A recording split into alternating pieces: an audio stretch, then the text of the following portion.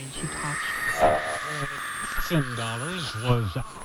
Evil dies tonight! Evil dies tonight! Evil dies tonight! Evil dies tonight! Evil dies tonight! Hey everybody, welcome back to another episode of Dead and Married. I'm your host Travis. Hello, I'm Ashley. And we're going to do Halloween Kills. Yay! I know you thought, thank God, Halloween is over. We don't have to hear about it anymore. But it's been up for a while, and we decided that enough grass has grown under this thing for us to go ahead and do a review, because I've been really wanting to get after this thing. Oh yeah, guys, he's been chomping at the bit. So, this movie has been, I don't know, I guess critically, it has been destroyed.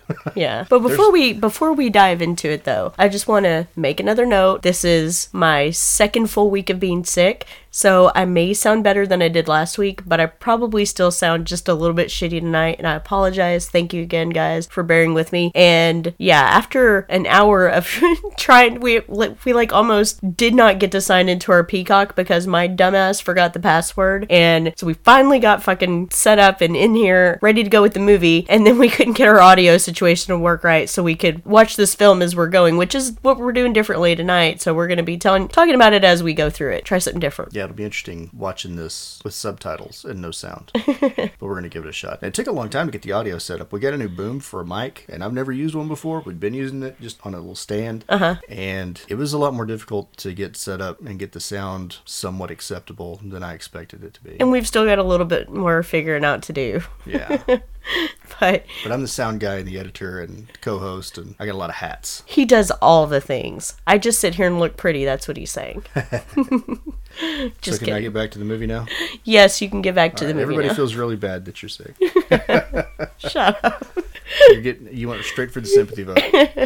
So, on IMDb, this movie's rated a 6.6 out of 10, and that's probably the highest one we're going to see. Rotten Tomatoes gives it a 40%, and on Metacritic, it has a 42. Now, I looked at some of the critic reviews, and I'm just not going to read them, because with this movie, even the critics got unprofessional about this movie. I don't know why it was so personal for people. Like, I get it that the Halloween franchise has been around for a long time, and it means a lot to a lot of people. I've never been a Halloween fan, but I'm pretty attached to him now after Spooktober. Yeah. So, but still, I don't know.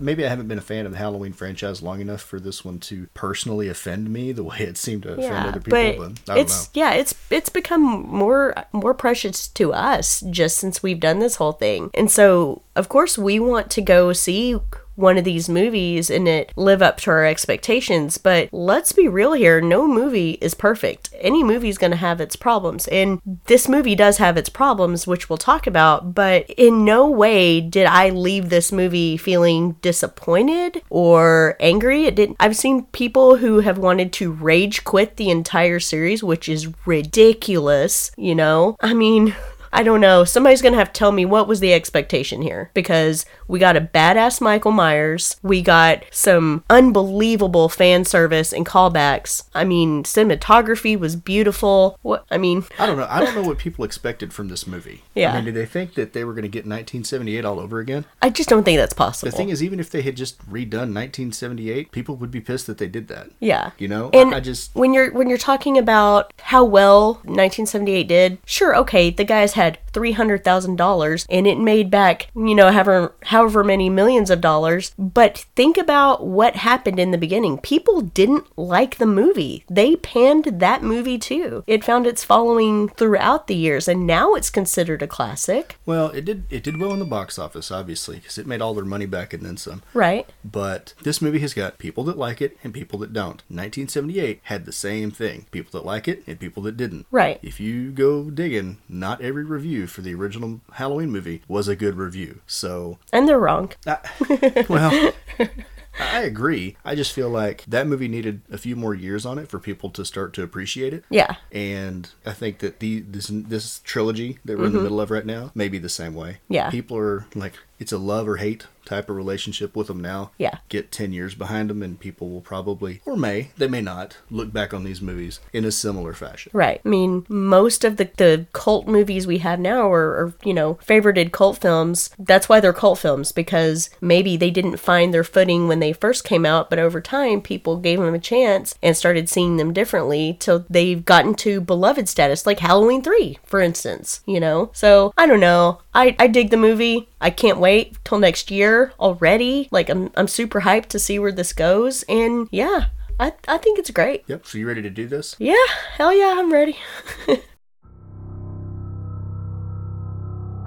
And now it's time for your obligatory spoiler warning. We don't just spoil movies here, they are spoiled rotten, so listen at your own risk or turn back now.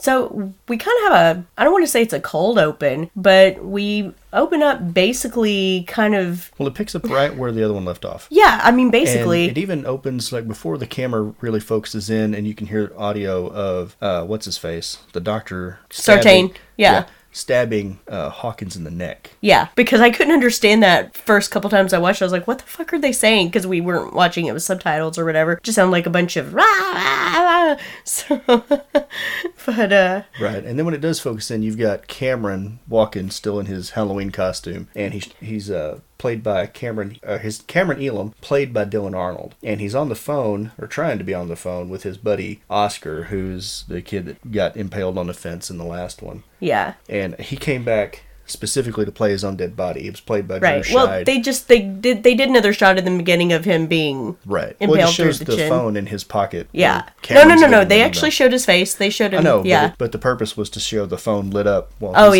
he's leaving a voicemail, and then he finds Hawkins laying on the ground. Yeah, and it was funny because when we started this, you were automatically like, "Oh, I hate that guy." Like, I don't even know why they brought him back. But I was like, give it time. We'll see what happens here. You know what? After the phone in the cheese dip or pudding or whatever it was episode, I really was hoping they would have just killed him. Yeah, but I kind of felt like he redeemed himself in this movie. Yeah, but he does a good thing here where he finds Hawkins and sees that he's injured, so he runs over there and he tries to, like, put his scarf over it. Yeah, it just kind of makes me laugh because when he first sees him, he's like, "Hey, you, are you okay?" Yeah. And Hawkins, like, he's, you know... I don't understand how he's alive at this point. I don't know. But Cameron tells him, or not Cameron, Hawkins tells Cameron that he's got to die, right? And I'm going to kill him. That's where this kind of starts. This Evil dies tonight! Like I said, this movie's not without its problems, and this is one of my first ones, is how often the line... Evil dies tonight! It needs to die, or evil dies tonight, happens throughout this movie. Like, take a shot for every time you say it, you'll die. You will be in the hospital before you make it 20 minutes into this movie.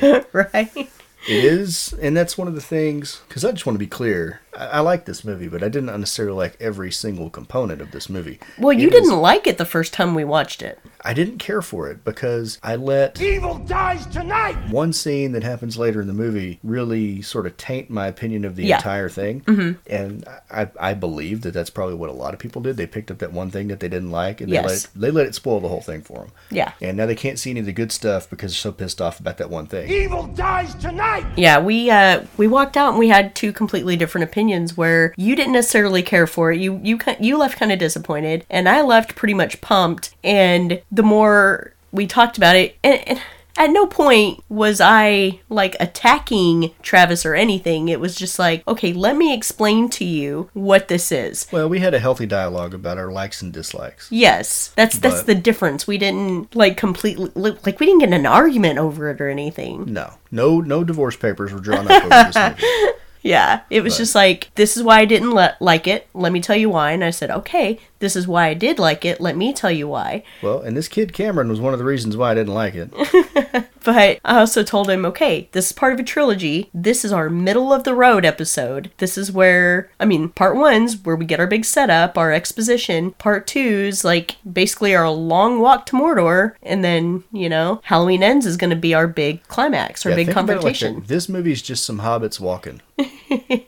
That's all it is. Albeit, we get a pretty badass Michael Myers in it. And I'm here for it. We can talk about that as we move forward. But this next scene, we go straight from, well, I'll say present day. Right now, Cameron's trying to keep Hawkins from bleeding out on the side of the road there. And we jump straight to Halloween night, 1978. And I'm sorry to be vulgar. This was a totally bonerific scene for me. I felt like what they did here, I don't know how they did it. It just perfectly captured the essence of the original film. The lighting it's a little bit better lit. I will say that. The 78 was a little bit darker. Well, see, I like that though. This one's almost, it's borderline too bright. Almost, but it's still Oh my god, it's so fucking good. But a lot of it looks like it was probably shot in widescreen. Mostly your outdoor shots look like they may have been shot in a widescreen format. And I love it. I love the widescreen format, the Panavision. But we do see the shape here. Well, rather, Hawkins sees the shape as he's kind of walking, I don't know. Yeah, this is a younger... Really an alleyway. So this is 21-year-old Michael Myers here. Yes. And he is not played by James Jude Courtney. No, he's actually played by a stuntman. Yeah, this Michael is played by Aaron Armstrong. And I'm probably saying Aaron wrong because it's A-I-R-O-N. I'm just going to say Aaron. I think that's what it is. And I feel like he does a pretty good job of capturing... He did fucking amazing. I mean, he doesn't get a ton of screen time, but I feel like the guy did a pretty good job. Yeah, I didn't realize that it wasn't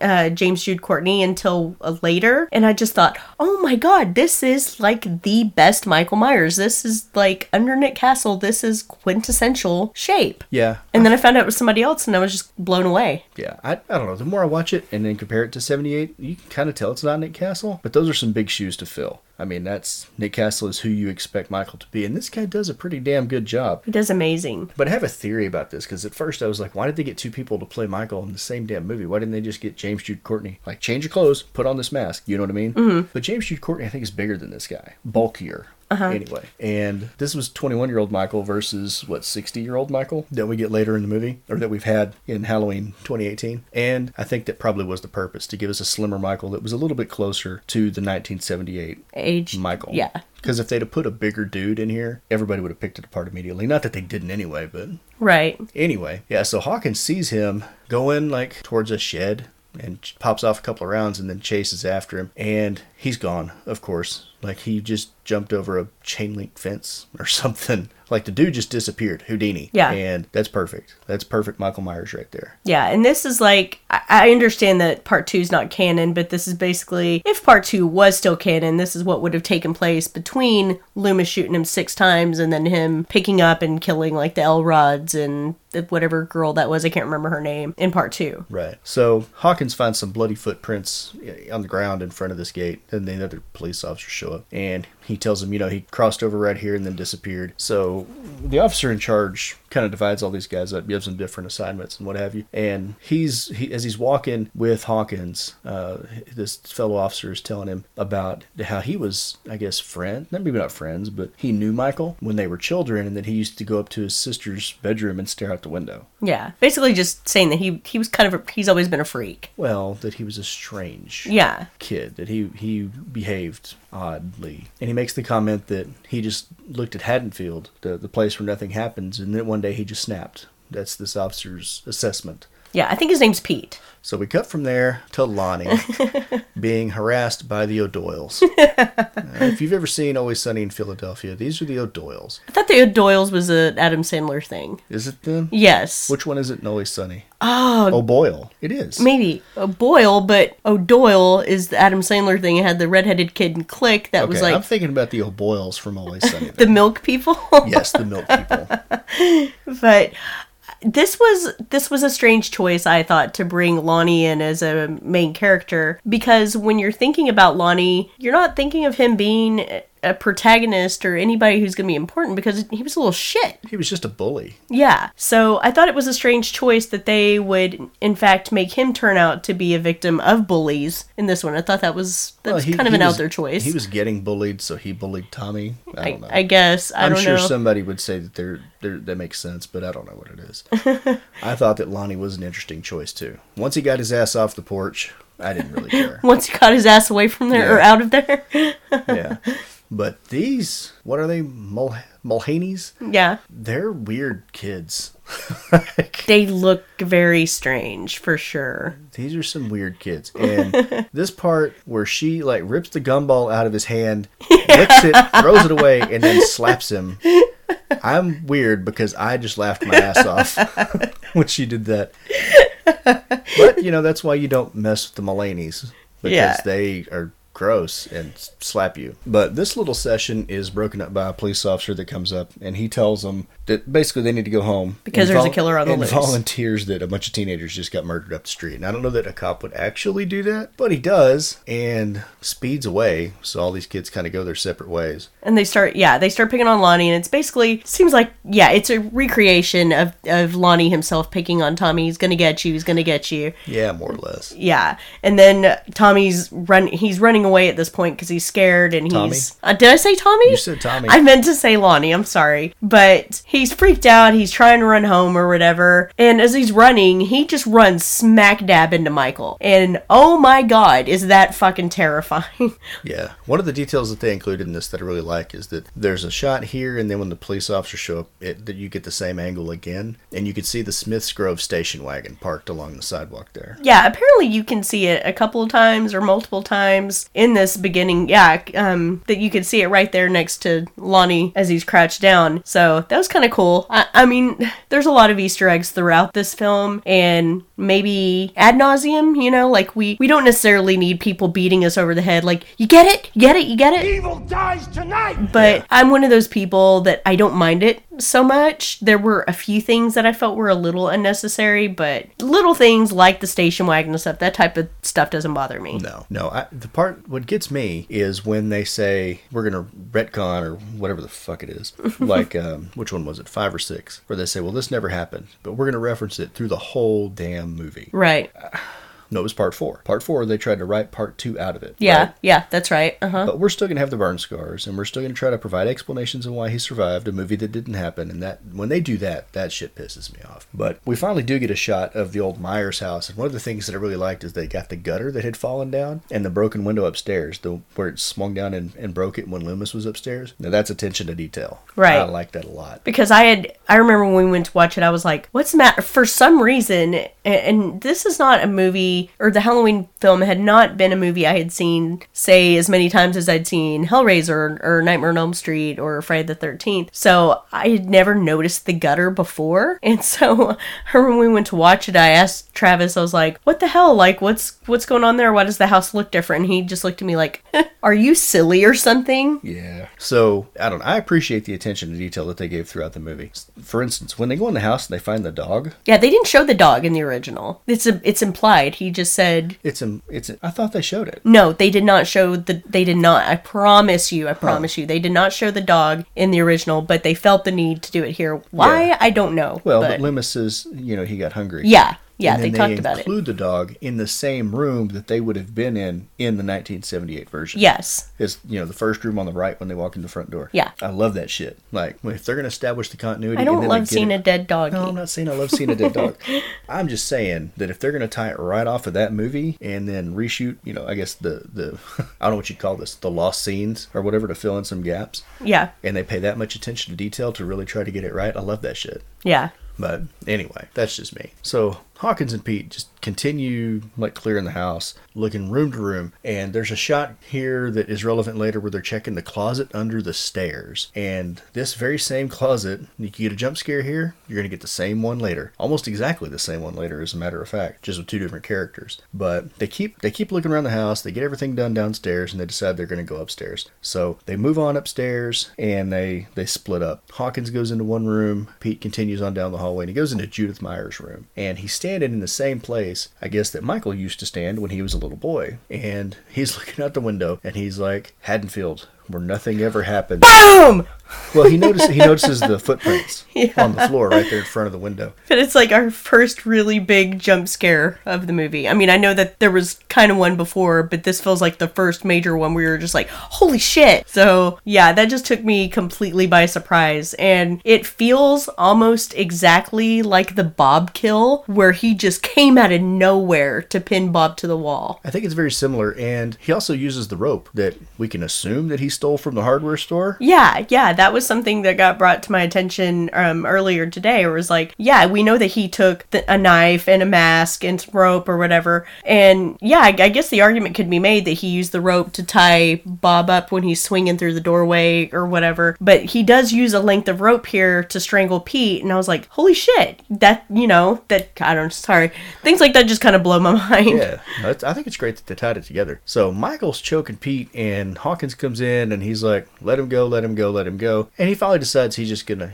take the shot. But Hawkins is a shitty shot because he shoots Pete right in the fucking neck. Oh. And as soon as that happens, he just mic drops Pete and walks off. He does. Like, exit stage left, motherfucker. Yeah.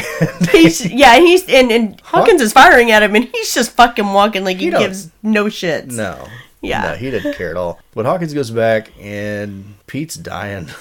There's no way around it. He plugged him good. Right in the throat. And I actually really liked this effect here because it kind of shows the blood going in and out and in and out. I was sitting there like, how the hell did they do that? That's so cool. Well, the thing is, I don't think it would go back in. It would mostly just be coming out. Yeah. So it looks neat, but I don't know how realistic that is. But anyway, he dies there on the floor. And then we get the scene that a lot of people had an issue with this. You had an issue with this. I had an issue with this. He's crying, but you can hear somebody yelling downstairs. And you hear Loomis say, stop. That's right, Donald. Are you going to do it again? I had to stop. You hear Donald Pleasance as Samuel Loomis, and you see him at the bottom of the stairs, and he's yelling up at Officer Hawkins to say what happened. Did Michael kill? I'm not gonna lie. When we saw that part, I was like, oh my god, what manner of sorcery is this? And my mind automatically went to, okay, so this is some Carrie Fisher type of shit. Like, they went and they CG'd his face and all that. And I didn't find out till after the fact in comment section of YouTube from makeup effects artist Chris Nelson himself that no, none of that is in fact CGI. They took their set constructor, Tom Jones Jr., and put like, I want to say that they said like 40 layers of prosthetic or something. It might have been less than that. But yeah, that's all prosthetic piece on his face. And goddamn, it's so good because it looks pretty damn good. He looks identical to him. And then what's even cooler, another thing I love that they did is as Loomis is coming out of the house, he's standing behind Michael, is that they replicated the same high angle crane shot from the original as when Michael was standing there as a boy. So that was really fucking cool. You know what I like about it? There's a Strode Realty sign in front of the house. Right. Attention to detail. But yeah, this is part I didn't really understand it then. I don't really understand it now, is that Michael just stands there. I mean, yes, there's a bunch of cops with guns pointed at him, but when has that ever stopped him? But at any rate, that's basically the end of the 1978 movie almost. He gets caught. And then we finally get our title card, Halloween Kills. And guys, we're about to blow your mind. Yeah, I don't know about that. Maybe. We might blow your mind because we found something really cool. So when we were watching this, at first, I like the pumpkins, right? I got to have a pumpkin opening. But the very first pumpkin, you notice that their blood comes out of the left eye, which just happens to be the same eye that Laurie stabbed Michael in the 1978 version. And then, allegedly, I didn't count them all, but there's 12 pumpkins. It's supposed to be 12 pumpkins for each movie. Right. And then at the point where it comes up and you get Robert Longstreet and Dylan Arnold credited, in the bottom left-hand corner, that pumpkin has blood coming out of both eyes, which is from part 2. Yes. Where Loomis shot him in both eyes. Laurie shot him in both eyes. Laurie shot him in both eyes. Yeah. Number one, this is some hellacious marksmanship. But at any rate, I thought that was interesting. Now, the part that frustrates me is that the pumpkins continue to get different as you move forward. Different eye shapes and what have you, different colors. They get darker. They're more charred. And there's a couple of pumpkins that have got a weird mark kind of on the left side down by the mouth, and I don't know what that is. Maybe I'm reading too much into it, but I think that probably all of these pumpkins are different in some way to reflect each movie. That's my theory. Yes. Not just represent them in number, but in appearance as well. Yeah. And I'm just not smart enough to figure out what those are. Yeah, and maybe not, but definitely it can't be a coincidence that you have the one with the blood running out of one eye and then one immediately following with blood running out of both eyes. Right. And if there's 12 pumpkins, that means they're including the zombie movies. Because you have to include those two to get to 12. That's true. But, and then again, the score in this opening title is just amazing. I ended up downloading this album, like, I think the same day we went and saw the movie in the theaters, because I was just like, oh my god, like, I cannot state enough how how badass these soundtracks are. Yeah, I was really impressed with the soundtrack in this one. There were several of them in the Thorn series where I wasn't really a fan, but this one I feel like they got it right. Then we cut over to this bar called Mix Bar or whatever, and this is Halloween night back 2018, and we've got what looks like an open mic night or karaoke or talent show going on, and we've got these three mermaids or three girls dressed as mermaids, and they're singing a song called She Doesn't Want You Anymore. And funnily enough, that is a song that was created by a mock band which included John Carpenter and Tommy Lee Wallace and Nick Castle. And if you're a Halloween fan like we are, you know who all those guys are. And it was a song that they actually wrote themselves back in the day. So it was pretty cool. And it was the Coupe de Villes? Yes. I think that was the name of the band. Uh-huh. So while they're singing, we've got, I guess it's a husband and wife. She's dressed up like a nurse, and he's dressed up like a doctor. And they're arguing over something that happened at work. I don't think they're arguing. It's just he's telling her about a bad day he had at work, and she's basically doing the wife thing and telling him, what you need to do is, so... Well, she wants him to go punch his boss in the face. And that's, I mean, Frowned I guess upon? she just wants him to be unemployed. I don't know. But while they're standing there talking, we get three people that come up behind them. And I think you immediately recognized Lindsay. I When we don't know watched that it I the first recognized her immediately, but the only thing I'll point out is that was, like we said, there were people bitching about various things throughout this movie. And one of the comments I read from somebody was talking about this doctor character, or as we find out is a nurse later. They're like, can we get a movie where females are not constantly emasculating men? And I was like, I didn't get that. Did you get that? Not really. It sounds like a normal husband-wife conversation to me. Well, not normal, but I didn't take it as her emasculating him. Yeah, so, yeah, I just thought it was funny. Like, some of the comments or criticisms are just pretty wild. Yeah, well, people picked this movie apart, and for the wrong stuff. But anyway, they're sitting there having their little spat, and these three people, and they're just being loud as hell and drinking, and the wife's giving her husband the stink eye, so he's like, hey, can you keep it down? We're trying to watch the talent show. Even though they weren't watching the talent show, they were talking. Yeah, they were arguing. Well, she was telling him to punch his boss in the face. So the husband finally gets up, goes over to the bar to get him a couple of drinks, and he's talking to the bartender, and he's like, don't mind those people over there. Don't mind the motherfuckers! Yeah, they're friends with the crazy lady that almost got killed by Michael Myers, and he's like, no shit. And he's like, yeah, just ignore them. He says they come here every Halloween and basically get drunk. So after the last talent person gets up there, we see, it's Lonnie run up on stage, and he introduces Tommy Doyle, and he's talking about how he used to bust his balls when he's a kid, but now he's a captivating bird whistler. And Tommy proceeds to get up on stage and just sort of give him the story of Michael Myers. Yeah, and this was really... It comes across as more like a campfire ghost story, though. Yeah, this was the first part where I kind of felt some exposition was getting a little bit forced. Like I said, movie's not without its problems, but it certainly didn't ruin the movie or take me out of the movie. But I kind of felt like, maybe I could be wrong. Maybe there are people going into this movie that have never seen a single Halloween film in their life, and so maybe all this exposition is for those people. I find it really weird that you would pick up Halloween Kills to be your first Halloween movie, but for all of us who have been there since the beginning, or,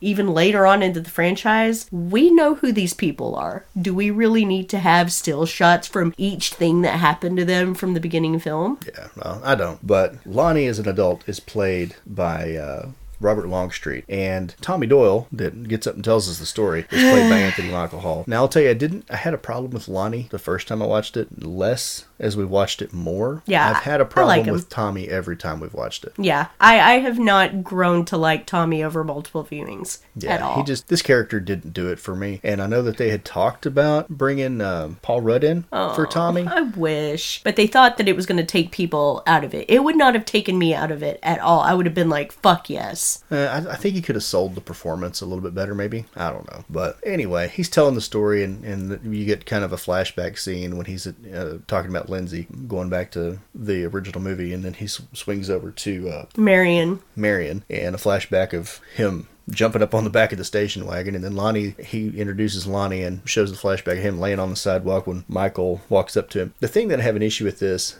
is that he makes it sound like they had some kind of epic encounter with Michael Myers. Lindsay, okay, maybe, but at the end of the day, did she even actually see Michael? They saw, okay, the only thing that I can really remember, okay, Tommy catched him outside the window, and then them saying, like, you know, the famous, you can't kill the boogeyman, and then they see him in the hallway. But other than that, they had no interaction with him. Right. I would hardly call it being terrorized. Same thing with Tommy. Lonnie saw him on the sidewalk, and then he disappeared, and as far as we know, that's the only time Lonnie ever saw him. Yeah. The only one that I could say, okay, she had a traumatic experience is Lori. Well, or Marion. Marion. Yeah. Because out of these 4 people that we're dealing with right now in the bar, she had the most interaction with Michael. Yeah, probably Marion was any of them. the only one who was actually sort of attacked. Right. Well, carjacked.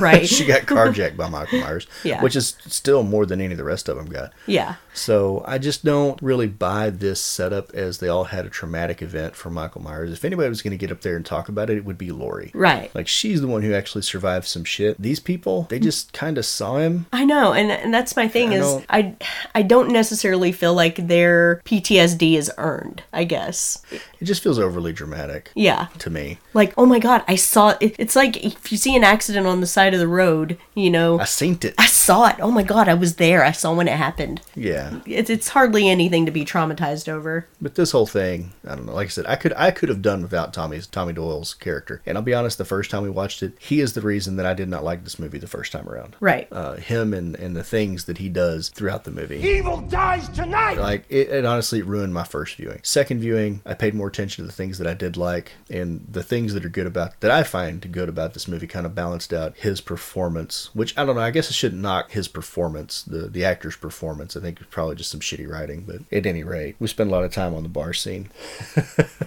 We do, and it's not to say that it's not great to see those actors come back, or I mean, at least the ones who were legitimately in those films, obviously not Pete, I'm already forgetting his name, Anthony Michael Hall and Robert Longstreet, you know, because obviously they weren't there. But yes, it is cool to see Kyle Richards and Marion Chambers, respectively, in those parts. That's great. But yeah, I know that this movie, they say, okay, well, this is not supposed to be about Lori and Michael. This is supposed to be about the town's reaction to what happened to them. But that's my argument, is nothing happened to them. I get that. I mean, I understand that. And in the very first Halloween, it's set up that way. Like, he's just killing whoever's in front of him. He wasn't singling Lori out. So I'm totally on board with that. But at the end of the day, how many people did he really kill in the first one? 5 people. 5 people. So, I mean, it's a tragedy for a small town. It is. But this is 40 years. Yeah. I just don't feel like something like that would have hung around so much. You know what I mean? Yeah. I just... This that's is not a Jim Jones situation here. It's not. I mean, even if you had included part 1 and 2 in canon for this, okay, because then you're doubling your body count. Yes, exactly. Right. He I can understand the whole that. town at that point. But in the first one, he really hit about 3 houses, killed some kids, and I don't know. I just don't feel like that's something that's going to shape an entire community. Yeah. Now, if he rampages around town and then goes to the hospital and kills a bunch of people there too, okay, maybe. Yes. That's what I'm saying. I can understand it if part 2 was still in canon. But this is something that is kind of a callback to the 2018 when they were like, well, this guy's not such a big deal. He only killed 5 people. Right. I mean, they even kind of bring it up there. That's true. But anyway. Oh, are we the horrible podcasters then? No, yeah, maybe. No, because we don't do true crime. Right. But from the bar, we go straight to the back of the truck where we left Lori, Karen, and Allison. Sorry, I was drawing a blank on her name. So Lori, daughter, and granddaughter in the back of the truck, fleeing from the burning house. And you can hear the fire trucks coming, and as they pass... And Lori's all the way fucked up. Like, her is. guts are fucking spilling out. Well, okay, I'm going to be shitty for just a second. Her line delivery right here. The let it burn. Let it burn! I'm like, you're kind of chewing the screen up there, aren't you?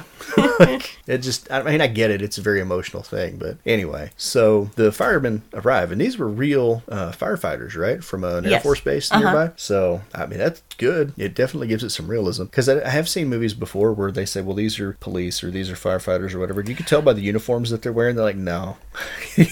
You're not. But these guys are wearing real bunker gear, looks like. So. And there was the thing where they had this petition come up to get this movie from being released because they were against a bunch of firemen getting killed. And I actually had to call my sister, who Halloween is her favorite franchise, and her husband just happens to be a fireman. And I was like, so are you guys gonna boycott this movie because firemen get killed? She's like, fuck no, it's a fucking movie. Like, what the hell? And my thing is, how many cops have we seen killed throughout horror movies? movies. Like, there's been people in the service that... This is not the climate for complaining about them killing cops in movies. I think that's kind of a hot button. But, I mean, you think about it. Was it movie Backdraft? Came out years ago. Nobody got pissed about that. And how many firefighters died in that movie? I don't know. It's been like forever since I've seen that movie. I'm just saying. Still, I'm just saying Michael Myers has always been an equal opportunity killer. And that subject's going to come in later with a couple more kills that we get. He's like 7-Eleven.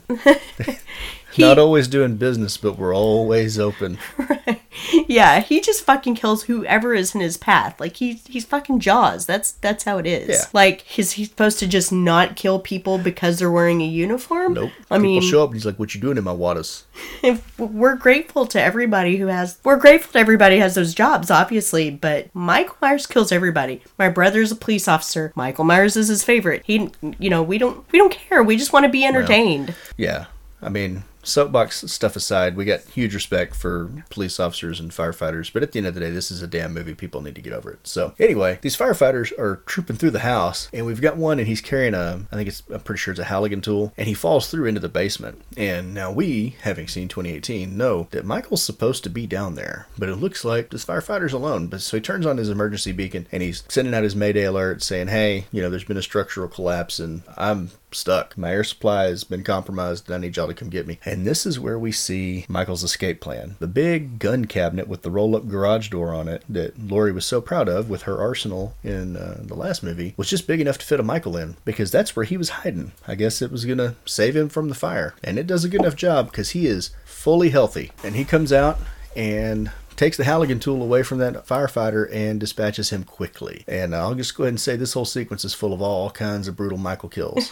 So another firefighter comes up, and he can't see through the smoke, but he's reaching down and he's saying, "Take my hand, take my hand." Well, somebody takes his hand all right, except it's Michael. And then this scene might be the most badass scene of the whole This is my movie. favorite scene of the movie. Easily. Because Where he comes out, oh my god, comes out in fucking slow-mo with the flames behind him and water pouring. It's, oh my god. This is what's going to be considered one of the more iconic Michael Myers scenes. Yeah, he's standing on the front of porch of this burning house with his Halligan, and it's just the He's flames ready to coming behind him. fuck shit up. Like, it's just, that's an awesome shot. Yeah. So what surprises me is that these firefighters all square up.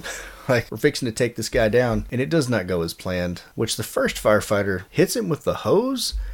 And, well, clearly they weren't using a real fire hose, because that would have just rolled him up if they had been. But he uses that Halligan tool and just kills every single one of them. I didn't count, but there's easily 10, would you say? Yeah. And my favorite one is when he uses the tool to lift that guy straight in the air. That's probably my favorite kill of the movie. Yeah. Like, and I was watching behind the scenes where James Jude Courtney was practicing the choreography for that scene, and he actually wanted it to be realistic, so he put on an eye patch so that he would have the same perception as Michael. So I just thought that was really cool. And the dude was actually in pretty decent shape for his age too, so. Oh shit, you'd have to be to play one of these roles. I mean, granted they're not on screen a lot, but I can imagine that what shooting that they do go through is probably hugely physical. And I can say from experience, since I let you break down and buy that ridiculously expensive Michael mask, that some bitch is hot. Yeah. Like, if nothing else, you're gonna sweat, because that latex does not breathe. Yeah, it's not forgiving at all. Not even a little bit. So anyway, from there we go to Haddonfield Memorial again, and they use the same logo that they used in part two. Uh-huh. So good job for that. And once again,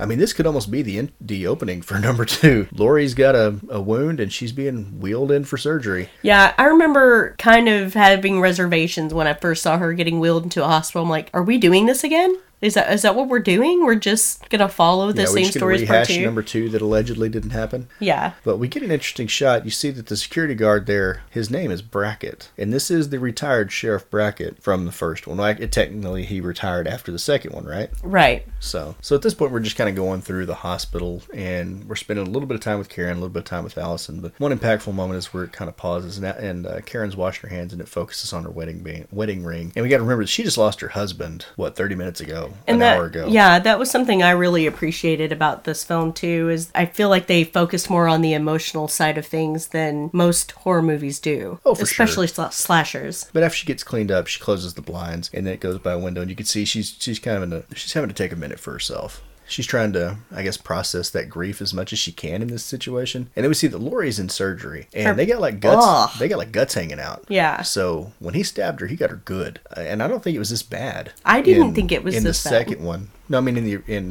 was it the 1980? Oh, yeah, part yeah, two yeah. when she's in the hospital. I don't think the wound was this bad. It was really just her arm in that one. Yeah, But- she had like an arm and like a broken ankle, she got that slash on her arm and she had a broken ankle, but I don't remember too much beyond that. Right. So he butchered her up good in this one. Not to mention he grabbed through a door and just like rammed her head against the door several times too. Yeah, you can see the big purple bruise on her forehead where he bounced her head off the door jamb. Yeah. But then Karen catches up with Allison, and they have a moment kind of in a stairwell away from everybody else, and they kind of talk about that Dad's gone, you know. But they have the line that comes up later, like even if we don't see him, he's still still Right. around. Yeah. So then we move on to this house, and I don't know who these people are.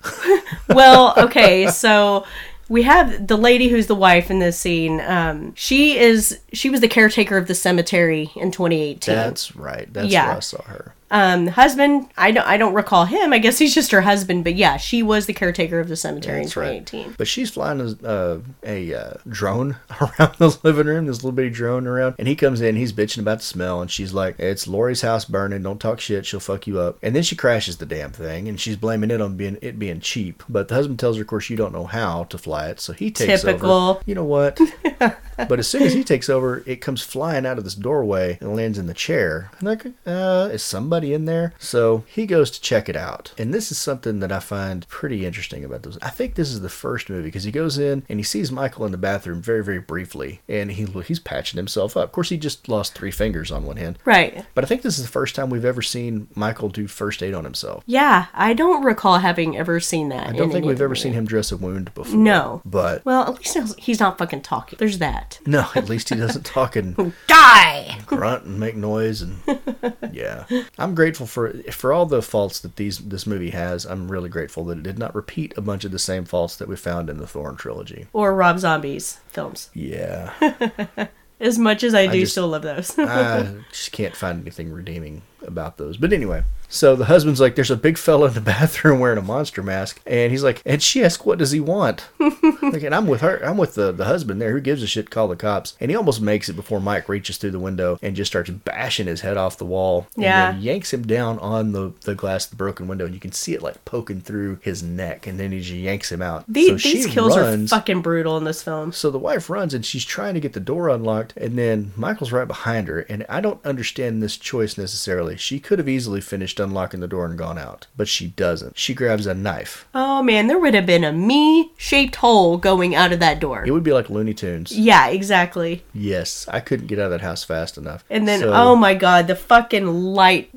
bulb kill. Holy shit. this is new. This is the first time he's ever used lighting to kill someone. Apart from the band Rammstein, I've never seen anybody get injured with light bulbs before. Hey, well, he uses this fluorescent bulb as a weapon Yeah. to great effect. But she is like just standing there by the door with the knife in front of her, but she never really makes a move to actually defend herself. It's like she's sort of frozen, and he just stabs her right in the fucking neck with it and kind of twists it. And I gotta say, the effects in this movie were fantastic. God almighty, yes. 'Cause it's Fantastic just- in the most horrible way. Because Yeah. they get gross quick. Yeah. And I'm not saying that as a derogatory thing. And the other thing I got to talk about is the sound. And this is the part that really sticks out to me is when he drops the remainder of this tube and you hear it pop. And I love that. Yeah. Like, again, attention to detail. So this is probably one of the most brutal Michael Myers kills Ever. ever for me, because he goes and gets the husband, and the husband's still alive, and this is going to sound really bad, but he bends him over the kitchen counter and he What kind of movie is this? and he starts sticking him, but not like that. This part, I don't know, it was like a car wreck or something you can't look away from. So he's pulling knives out of the butcher block and just stabbing him into him. He'll like look, stab, kind of look at his work for a second, and then grab another knife. And I think he plants like 5 or 6 knives in the back of this guy. And each time he just kind of pauses to see. It's almost like a kid figuring out that he can do something for the first time. Well, it seems like he's making art, right? Like, he just got to keep adding to it. He's just, until it's just so. Yeah, exactly. But the scene to me is also really sad because thinking about it from the wife's perspective, she's sitting there watching her husband get killed brutally and there's nothing she can do. She's completely powerless to stop it. Yeah, so he gets to the last knife, and it's it's a chef's knife or butcher's knife. obviously his favorite. And you see him kind of look towards her as he walks away because he doesn't finish her off. He knows she's dying and he just leaves her there. Yeah, she just had to watch all that shit. And then we go back to the bar and there's some dude with a puppet and trying to censor the puppet saying shit. I don't know. None of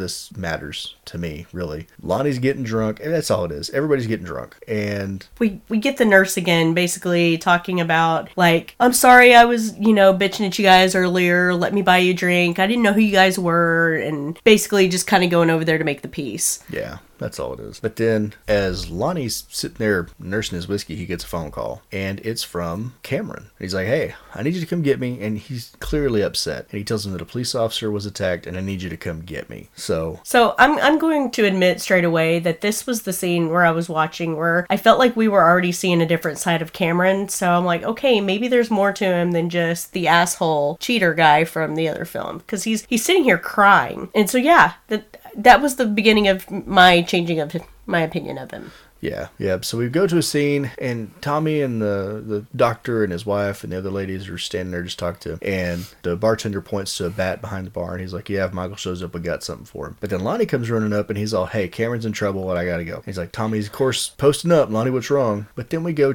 back to Laurie's house, and you get the most incompetent sheriff ever. This dude's just terrible. Like, he has no clue what's going on. We cut back to that kill where Michael made a fucking jack-o'-lantern out of cop's head. And it shows the actual, some long shots of the aftermath of his attack on those firefighters. It's fucking brutal. And there's body parts everywhere. Yeah. But they're calling it in, and they're saying, the fugitive's on foot, and his name's Michael Myers, go get him. Which is okay, until that shit pops up on the news, and then on everybody's phone. So they're broadcasting this, and it looks like it's daylight where they were shooting it initially, and then it cuts to a nighttime scene, so I don't know how that lined up. But they're talking about all these, Haddonfield's on high alert, and the doctor guy, or the guy who's dressed as a doctor, he's like, that's our street. Mm-hmm. We live there. And he's like, yeah, it's that nasty kid that lives down the road from us or whatever.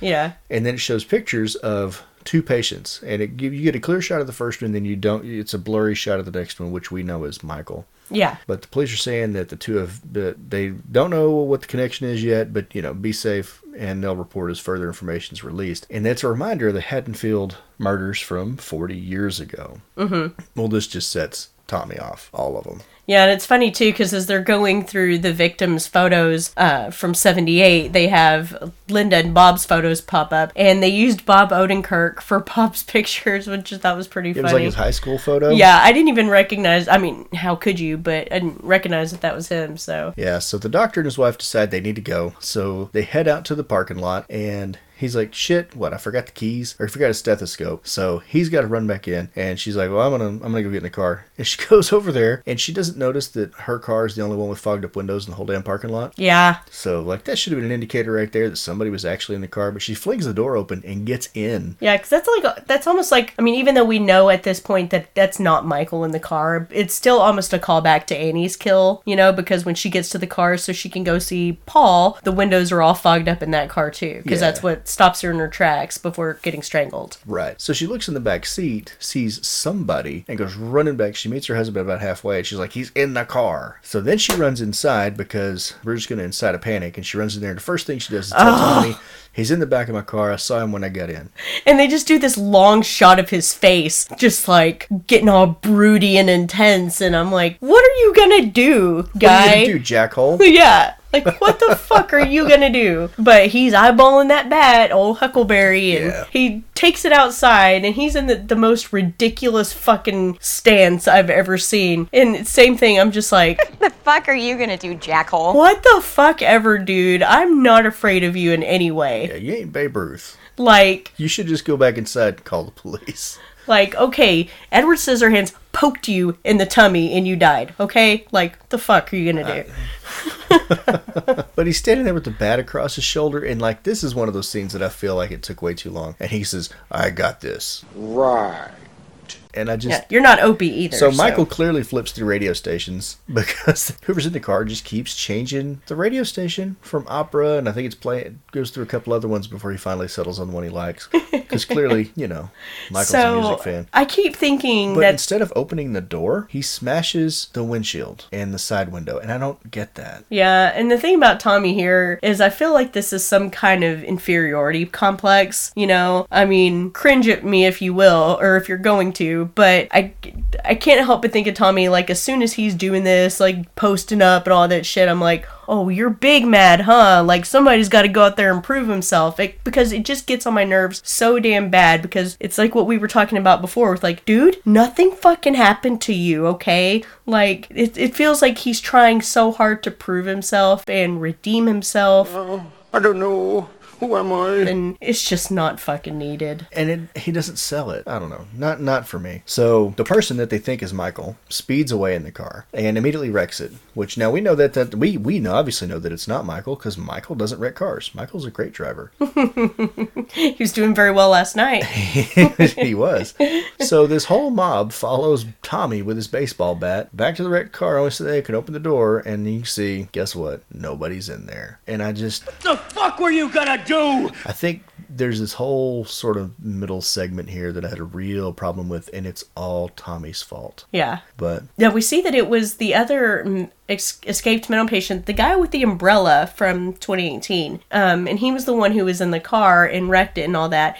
And this is a big problem that I have, is that character makes me so damn sad. Like, legit makes me sad. The guy is obviously terrified. He's trying so hard to get away from this mob. He's hiding, doing his best to get away from them, because they never say what's wrong with him or anything at any point, but... Or what he did to land himself in that institution. Just because he's in an institution doesn't mean he's a murderer. It doesn't mean he's innocent either. Okay, but I'm saying we don't know. That's not specified to us. But, sorry guys, we've had this conversation more than once, obviously. As a person who struggles with some mental health issues, it's a hot button topic for me. But this is what starts infuriating me, and I realized that they were trying to make a commentary on mob mentality, and goddamn, could they have not been more accurate? Like, that was absolutely spot on. But my complaint was, is it needed? Do we need to have all of that in our Halloween movie? They just spent a lot of time on it, and I don't feel like that was necessary. But fortunately, we're done with that shit for a little while, and we go back to the Myers house, and we get my favorites. Yeah, so we got Big Mike. John. Or Big John, sorry. So Big John is upstairs. He's got some weird-ass Halloween I love it. I jazz think it's music great. going on. He's smoking some weed. He's dancing. But Big John is played by Scott MacArthur. I haven't seen him in anything I know else, him don't think, from mostly that Breaking Bad movie, El Camino. He was an antagonist in that film. And then we get my absolute favorite, Little Yeah. John. Little John, played by Michael McDonald. Look what I can do! And he is, funnily enough, the only guy to get killed by Mike Myers, aka Austin Powers, and Michael Myers. So... Interesting. And he's downstairs making a fancy charcuterie board, or however you pronounce that. He got some cheese and he cut it up. They are pretty much living their best life right now. We're going to eat cheese, we're going to get high, and we're going to that's dance. what Big John says. He's like, I just want to get high and listen to scary music and dance. That sounds like a good night to me. Like, I'm all for that. Snacks. Yeah, but they get to the last trick-or-treater of the night, I guess, and they go down. Little John answers the door, and it's this little girl, and she's like, my friend got a razor blade out of a candy bar that we got from your house. And I think this might have been a callback to Halloween 2. Yes. Right? The little boy that razor came blade in in the with apple. the razor blade stuck in his mouth. Yeah. But Little John goes out, gets Big John. They kindly point out that the razor blade's in the barf. Oh, so fucking sick. I'm It's like, so nasty. I'm guessing it's fake puke, but it really Yeah. does look fucking nasty. But then their door slams shut, and he's like, holy shit, did somebody go in our house? And the little girl that is allegedly bleeding internally screams and jumps up, and yeah, some little jackhole went in their house and stole the entire bowl of candy. Okay, so we had those bullies at the beginning of the movie. I forget what you said their names were. Mulhaney's, yeah. They were fucking annoying and weird and kind of creepy. I actually like this second group of kids a lot. They had a few lines that just straight cracked me up. So I didn't mind them so much. Like, they were funny. Well, these are just the modern Mulaney's, I think. I wondered. I don't think they ever say, but... No, they don't. But they sure as hell act like them. Yeah. Except these are funny. These kids are funnier. But Big John and Little John start telling them the story of Michael Myers, and they're trying to scare the kids. And then they tell them, get out of here. And I love that they do that. They just, like, fuck with these kids, because fuck them kids. Yeah. But then I think it's Big John. He's like, get out of here, you little perverts. And I always finish that with, or I'm going to slap you silly. I've seen Home Alone too much. Hasn't everyone? Get out, you little pervert, I'm going to slap you silly. Yep. Look what you did, you little jerk. Yeah.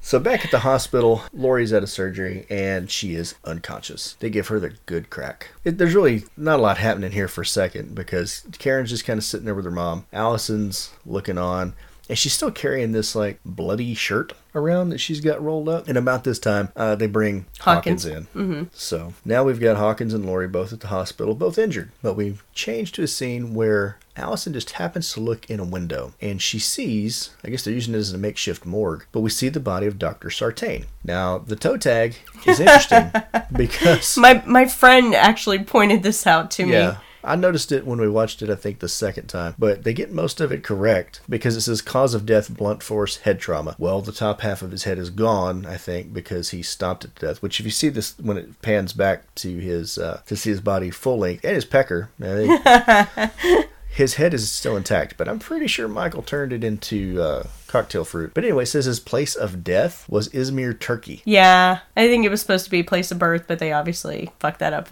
or something. Yeah, they didn't get that right at all. But I think it's interesting that they brought that back. I don't know. It doesn't add anything to the story at all. I just think it's... Allison does not look unhappy that he is dead. She's just kind of looking at him like, fucker. Yeah, well, I mean, I'd be pretty happy that he was dead, too. You like me in the backseat of a squad car with Michael Myers. I'm going to be pretty damn happy that you're gone. But then they decide that this is the best time to interrogate Allison and Karen. Well, they don't know that anything's going on at this point. Because they were out there. They know those firefighters are dead. Oh, duh. I'm sorry, don't mind me. They've probably found her dad's body by now. So you've got a deputy interrogating Allison and this totally incompetent sheriff interrogating Karen. I actually really like the deputy. They're not acting... Yeah, he's the most competent one. Yeah, I thought he did a good job. But he's the Sheriff Meeker of this... Well, he ain't that good. I wouldn't go that far. At least he wants to do something. But he's proactive. He He tries to do shit. I just think it's crazy that they're wanting to talk to him right now. Like, I get it, Michael's still out there running around, but damn, guys, give him a minute. So he asks, the deputy's talking to him like, why was Michael after Lori? And she points out he wasn't after Lori. Sartain took him there when they're having their little conversation. And I think it's interesting that they point that out right there. So they talk for a little bit longer. The sheriff talking to Karen and the deputy talking to Allison and talking about, he's dead, right? Mm-hmm. I guess both Karen and Allison separate rooms, but they both give kind of the same answer that Michael's dead. And this is where they tell him, no, he's still alive. And both of them are like, what the hell? So,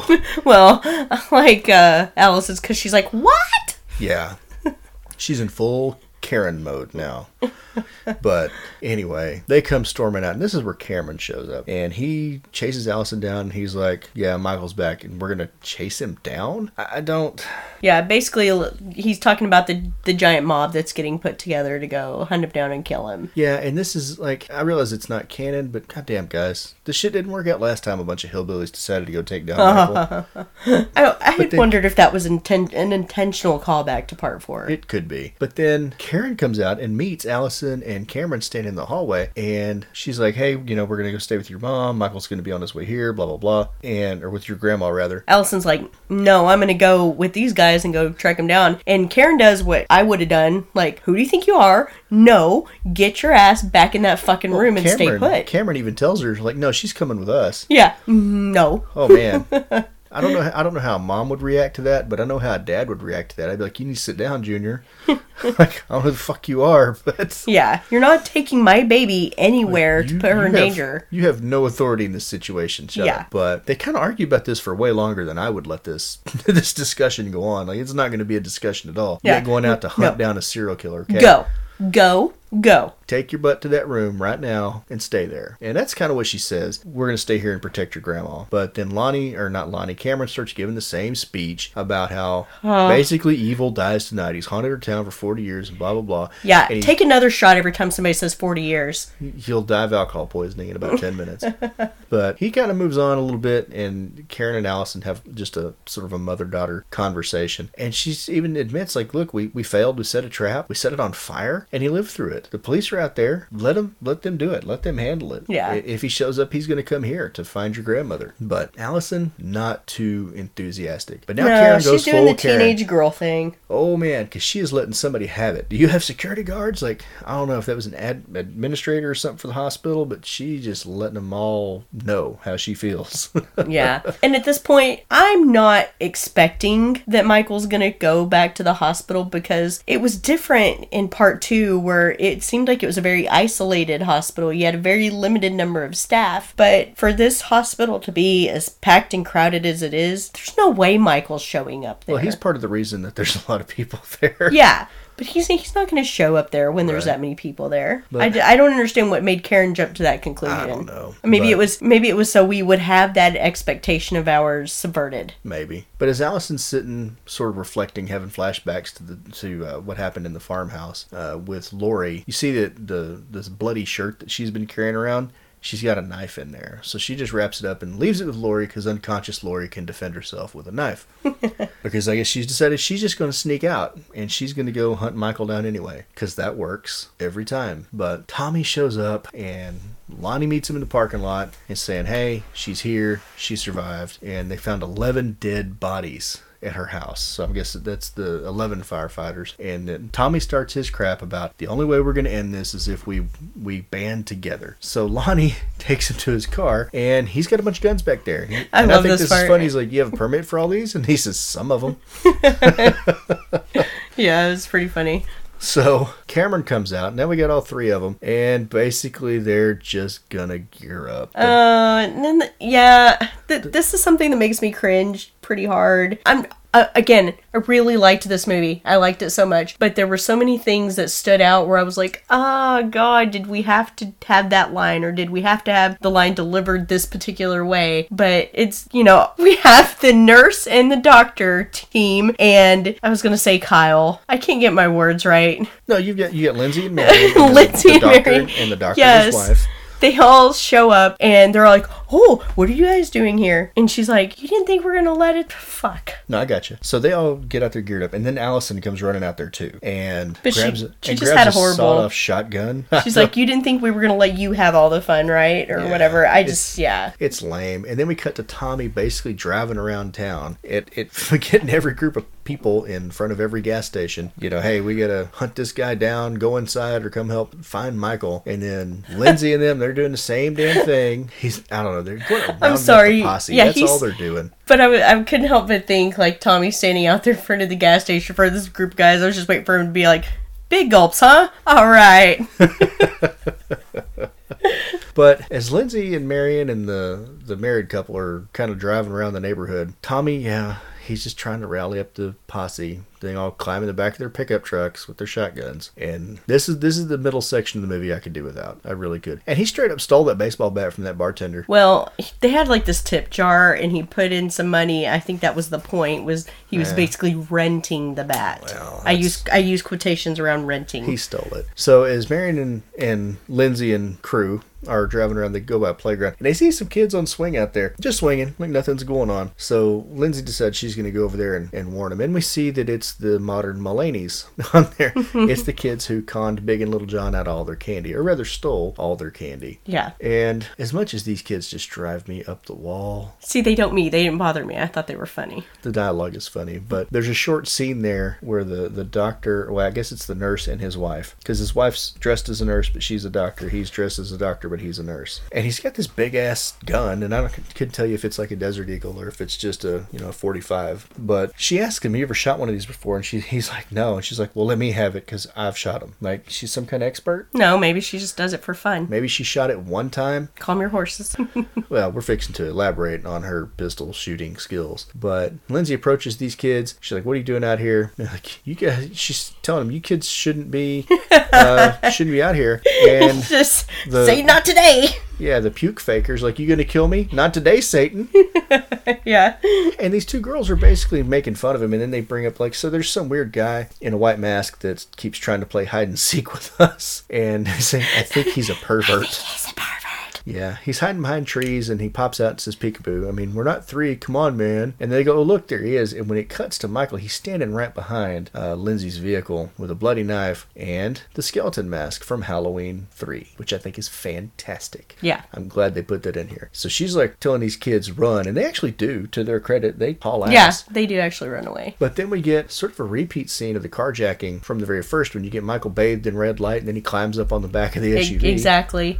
And I really loved this callback. Yeah, and of course Marion's got a gun, and so she just starts shooting like through the roof, through the windshield. Half of the people with guns in this movie don't need their guns. They should not have guns. Yeah. But Michael, just like the first one, slaps his hand down on the passenger side window and breaks it. And I can't see it. I couldn't run the pause fast enough or whatever, but you did. And you said he's got a wrench. Well, that's what I heard, or that's what I read, that they used a wrench again to mimik that same glass breaking. Yeah, because you could clearly see it in the first one. Yeah. I missed it in this one, but I believe it because I still think that's pretty darn cool. But since as Lindsay is unarmed, she grabs one of the kids' candy bags and dumps all their candy out and starts loading bricks into it. So points for improvisation. Yeah, and I don't mind Lindsay in this movie. Like, I thought she did a pretty fantastic job. She seemed capable. She seemed pretty tough. She's proactive. Yes. At least in this sequence, and I appreciate that. But Marion shoots the window out because they couldn't get out the door, and about this time, Michael grabs her by the hair and rips a huge chunk out. And then the wife, the lady doctor, manages to scramble out the window. The lady doctor. Well, I don't know her name. I didn't see her in the credits. So she manages to scramble out the window and tries to run away. She's got the gun, but Michael comes back, and Marion gives one of the cheesiest lines in the whole fucking movie.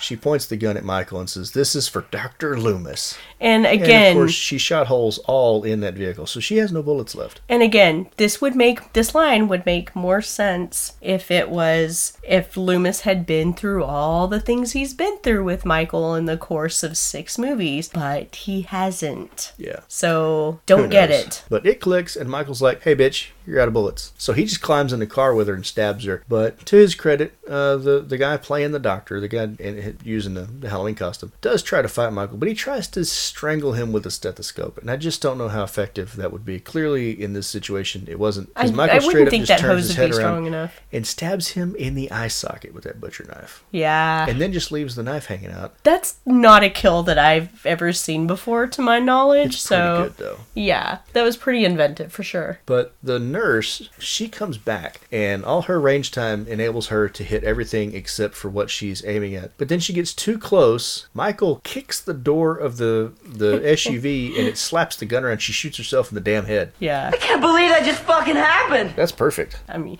I've never seen that shit before. She was walking with some intention, though. Like, maybe she had practiced a little bit, but... She wasn't hitting a damn thing. No, but she still looked cool doing it. Yeah. I'll admit that. But Lindsay comes up behind Mike with a pillowcase full of bricks and just waylays him. She gets 2 good licks in before he's like, "Nah, I've had it," and pins her up against the vehicle. And then this is something really smart that she does, is that she tries to pull his mask off. And we know that Michael's really, really attached to his mask, and at this point, he lets her go, and she's able to run away. So she runs kind of through the woods across the park and manages to hide down like by, I guess, a creek or something. Whatever it is, it's got a bridge over. And you get a really long scene of Michael standing there. You kind of hear him breathing, looking for her, and she's trying to not breathe. and I did actually find this scene pretty intense, pretty suspenseful. It was a good scene. I just didn't feel the tension from it. See, I did, but I heard that's one of the complaints with this film is that people just didn't find it scary. And I didn't find it scary, but I don't have a problem with it necessarily. You know what I mean? Yeah. But my thing is are we saying it's not scary because we as a horror community are just so jaded at this point? And especially if we've seen all of these Halloween films, are there films that are really going to scare us anymore? Chew on that for a little bit. Well, I think that's where your torture porn stuff came in. Like, people don't get scared much now, so it's all about shock value. Mm-hmm. But anyway, so Michael stands there looking for her for a good long while. I actually feel like this scene lasted too long, but finally he sort of gives up and just goes across the bridge and leaves Lindsay alone. So back at the hospital, Karen is in the room with Laurie, and Laurie's awake now, and she's being cantankerous and trying to get up, and like, we gotta go. And Karen's like, no, you got a fucking knife in your stomach. You need to relax. And she finds a card from Allison that says, evil can't win, I love you. But she finds this bloody shirt, and she's like, oh my god, they just leave this shit laying around, throws it in the trash. She still hasn't figured out that there's a knife in it. Nobody has. But they kind of have a little conversation here, and Allison lies to her mama. And she's like, yeah, we got him. And you can see happiness, relief on Laurie's face. Like, she's pretty excited about it. And then they reel Hawkins in. Fortunately, we don't have to deal with that dialogue yet because Hawkins is still unconscious. And that's fantastic because I really don't care for that scene at all. I mean, this is kind of like what we talked about in the Child's Play thing. I want to see Chucky doing Chucky stuff. I want to see Freddy doing Freddy stuff. In these, I want to see Michael doing Michael stuff. But again, that was not supposed to be the focus of this film. I know. So, back in the car, Allison's riding with Cameron and Lonnie. This is actually really sad. Talking about the dad. And so in the last movie, her dad tells her that Lonnie used to sell him peyote. And right here, Lonnie says, your dad used to sell me peyote. Yeah. And then talking about a bad trip that her dad had, and it causes her to kind of tear up for a minute. And it's really sad, and she acted that part beautifully because, again, we're actually getting to see the emotional toll that these events have taken on our main characters here. And that is not a complaint that I have about this movie. I liked that they were more realistic with how people get affected by these events. Yeah, I feel like that part was good. But as they're driving along, they're like, hey, that's Tommy. So now Tommy is by himself, of course, and Lonnie and that group have all converged on Lindsay's car at the park. And he's like, come on, guys, I need you. So they all kind of pile out. And, of course, they've all got guns. Tommy's well armed because he's got a baseball bat. Because evil dies tonight. Well, they haven't started saying that just yet. They keep kind of dancing around it, but they haven't quite made it there yet. So this is something that I kind of like because Michael took the time to come back and pose the bodies. To set up a tableau, yeah. Yes. But on the, I don't know what you call that. I guess it's a merry-go-round. Yeah. Which they don't have on playgrounds anymore for some stupid reason. Maybe they're not safe, but I loved the hell out of them when I was a kid. I fucking hated merry-go-rounds. So the doctor and his wife are on there, and she's wearing the skull mask, and he's wearing the pumpkin mask. And it's the skull mask from Halloween 3, the pumpkin mask from Halloween 3, and then later we're going to see the witch mask from Halloween 3. And I think it's great that they just threw those in there. Mm-hmm. I know that they technically didn't happen in this storyline or whatever, but it's still good. Well, I think they just maybe spent some more time on it because in Halloween 2018, it was a thing, unless you were just really watching, you might not have noticed it. So maybe they were giving it the credit it needed in this one. Right. But then Cameron says, hey, over here, I found something. They shine their lights over, and he has hung Marion with a chain from the swing set and put the witch mask over her head. And, of course, Tommy says, I'm going to get you. Come and get it, man. Like, dude, just stop. But as Allison's kind of creeping through there with her shotgun and her flashlight, she hears Lindsay. I was just thinking, you just need Sheriff Meeker here. Go home, damn it. Yeah. Yeah, but they find Lindsay and get her out of there because she's not really injured so much. I mean, he did kind of smack her around a little bit, but she's not mortally wounded or anything. No, she does look pretty worse for wear, though. But I think she's scared more than anything else. Yeah. And then we're back at the hospital, and Laurie and Frank have their little conversation about basically a time that they kind of leaned on each other. Like, she was fucked up, having a hard time, and he was into her, but he knew that she had eyes for Ben Tramer. And so the short version of this is, hey, you remember that time we both got drunk and almost boned but didn't because you liked another guy? Yeah, pretty much. Yeah, I remember that. And that's it. I don't know. But this to me raises the question. So if part 2's not canon anymore, are we to believe that Ben Tramer is still alive and well out there somewhere? Well, they never, in 18, did they ever address who Karen's dad is? They don't. That's a good point. I'm kind of curious to see, if he's going to pop up in Halloween Ends. Well, I mean, they brought a bunch of people back for this one. I know that would make Dr. Wolfula so happy. Yeah, it would. But they pretty much hit their limit on people from the first movie that they can bring back. You think? Because that's about it, right? Tommy, Lonnie, Marion, Lindsay. if they bring back anybody else, it's going to be some background character. Well, Lonnie was a background character, honestly, really, in the first one. Yeah. That we're going to be like, who the fuck is that? Right. It'll be like Halloween 6, right? With the Thorn guy, and you're like, oh yeah, he got 2 seconds of screen time in an earlier movie. It'll be like that, but yeah, they could bring Ben Tramer back. Yeah, that might be some interesting conflict. That no, fuck it, we're not gonna care. No. But it will be just kind of interesting to see if they do bring him back. That's all. Yeah. But finally the old people talk is done when a nurse comes in. And she's like, I'm going to give you something to make the pain go away, talking to Hawkins. And she says, nurse, will you do me a favor, help my friend out, and make it a double? So is she trying? Does she want him to be OD'd on painkillers? I think it's just a joke. So elsewhere in the hospital, Brackett, who is now a security guard at the hospital, is having a confrontation with the new sheriff. And he's like, he killed my daughter, and I don't know. They're talking it out. But then some other guy comes in, and you start getting some chaos there. The deputy comes in and he's like, hey, I've requested backup from other towns. We can't handle this. And he's telling the sheriff that, which, yeah, clearly the deputy is the most competent one. And then we see this lady come in and she's like, I'm looking for my son. And this part to me was really, really sad. Yeah, completely. This was pretty rough. Tommy shows up, he's got Lindsay, puts her in a wheelchair, and they take her straight off. And then he catches up with Allison. Karen.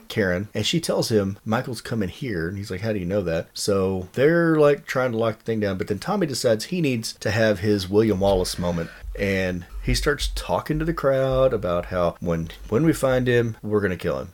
And this is where we start the next 15 minutes of Evil Dies Tonight. And the sheriff just stands there and watches this shit. I feel like Meeker would have handcuffed his ass right there. So the sheriff steps up, tells everybody to calm down, but Tommy shouts him down. He's like, we've watched your department fail. Yeah, I don't buy any of that shit. I just don't. Like, no one person is going to talk the sheriff out of... I believe that Tommy would do that. I don't believe that... The sheriff would just take it. No sheriff in Texas is going to stand there and listen to that bullshit. Well, we're not in Texas, They're going to arrest him. But anyway, Tommy breaks away from his people, because he's running a cult now, I guess, and runs into Lori's room and informs her that your daughter lied, Mike's still alive, and it's okay, we're gonna get him. 40 years ago. Yeah, I'm going to kill him because 40 years ago you protected me when I was a kid, so tonight I'm going to protect you. I mean, she did. Yes, nobody's disputing that. But it's back to that whole thing of him needing to prove himself, and that's the part that gets on my nerves so damn bad. It's like, who are you trying to impress, dude? Like... Yeah, and then Lori... So Tommy's like, what do we do? And Lori says, we fight. We always fight.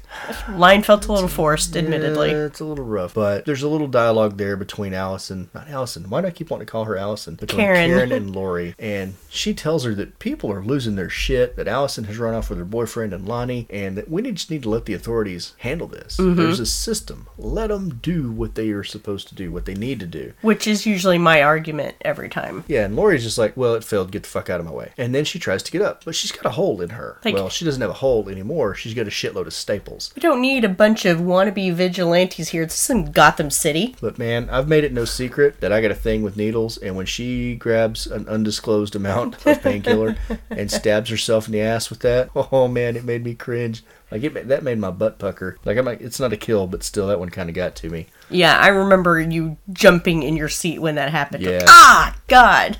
But she does make the statement, maybe the only way he can die is if I die too. It's an interesting theory. So I have this thought. I don't know, like, you could do your happy ending, right? Where they kill Michael and you get Lori and Allison and Karen and they're all alive at the end, right? In the next movie. I think it'd be a whole lot better if Michael killed everybody but Lori and then Lori kills him and she's the only one left. Because for her as a character, that would be the worst possible ending for her. Mm-hmm. Where her whole family's dead before she manages to take Michael down. But do we as an audience want that kind of an ending? I do. What the fuck? I don't know. I kind of do. I thought I was a nihilist. That's a fucked up ending, but I don't know. I'm kind of hoping. I hope they give us something fucked up. Like, that's what I'm looking for. Anyway. I'm just looking for something poetic, I guess. Yeah. Well, poetic would be Lori is still the final girl. But I think that she is going to have them kill her, personally. Yes. Because I think Jamie Lee wants to cut her ties to this franchise completely at some point. And I honestly, I feel like they're going to have her dead at the end. And there's a good possibility Allison will be the final girl. But that's what I think. But then maybe that's what we're all expecting, so maybe they're going to, again, subvert our expectations. I mean, I can only hope. Yeah. Anyway, back at Big and Little John's house, we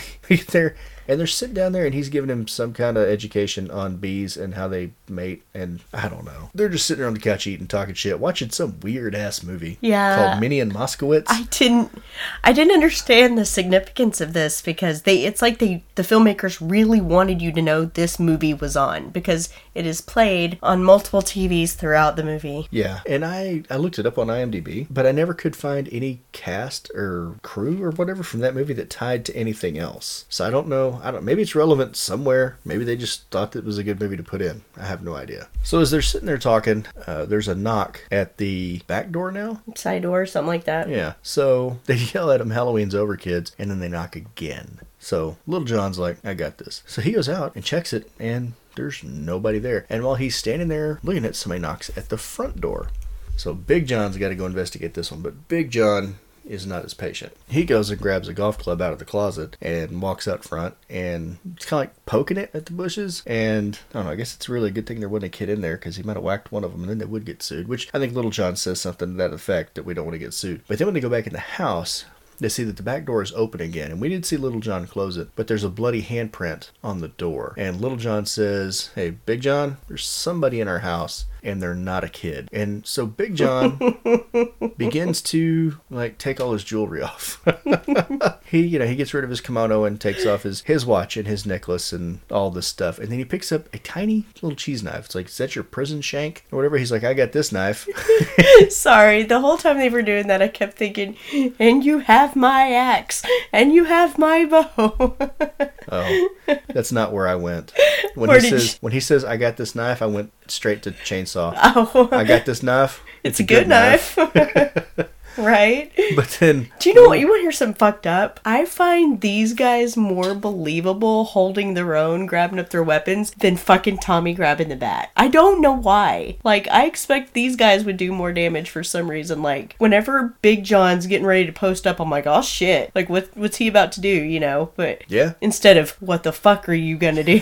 you know? He might be capable of real violence. I find Big John more intimidating than I do Tommy. Tommy's just a lot of hot air. Yeah. But yeah, so Little John grabs a butcher knife and he's like, "I get this knife." Look what I can do. Yeah. But then they hear footsteps upstairs, and Big John's like, "I'm gonna go check it out." So he actually locks the front door, and then we cut back to the hospital. And Tommy is trying to get a hold of Lonnie, but he can't. And the patient that escaped with Michael, kind of a balding guy with I say balding, but long hair. He's got long hair in the back. And people are Business in starting the to front, say, party in the back. "Yeah, is that him?" And he's banging on the window, and he's asking for help. Yes. "Help me." And that he just keeps kind of repeating that over and over again, "Help me." But of course, nobody in this crowd is paying any attention. But finally, he's loud enough to kind of get their attention. And the whole crowd kind of stops for a second. And then somebody says, "It's Michael. Michael's here." And this They is just when the mob automatically jump to that conclusion, even though they showed two different pictures. And it seems like Lori, at the very least, should know, no, that's not she him. jumped in on this train with "It's Michael," even though she didn't see him. But anyway, the guy,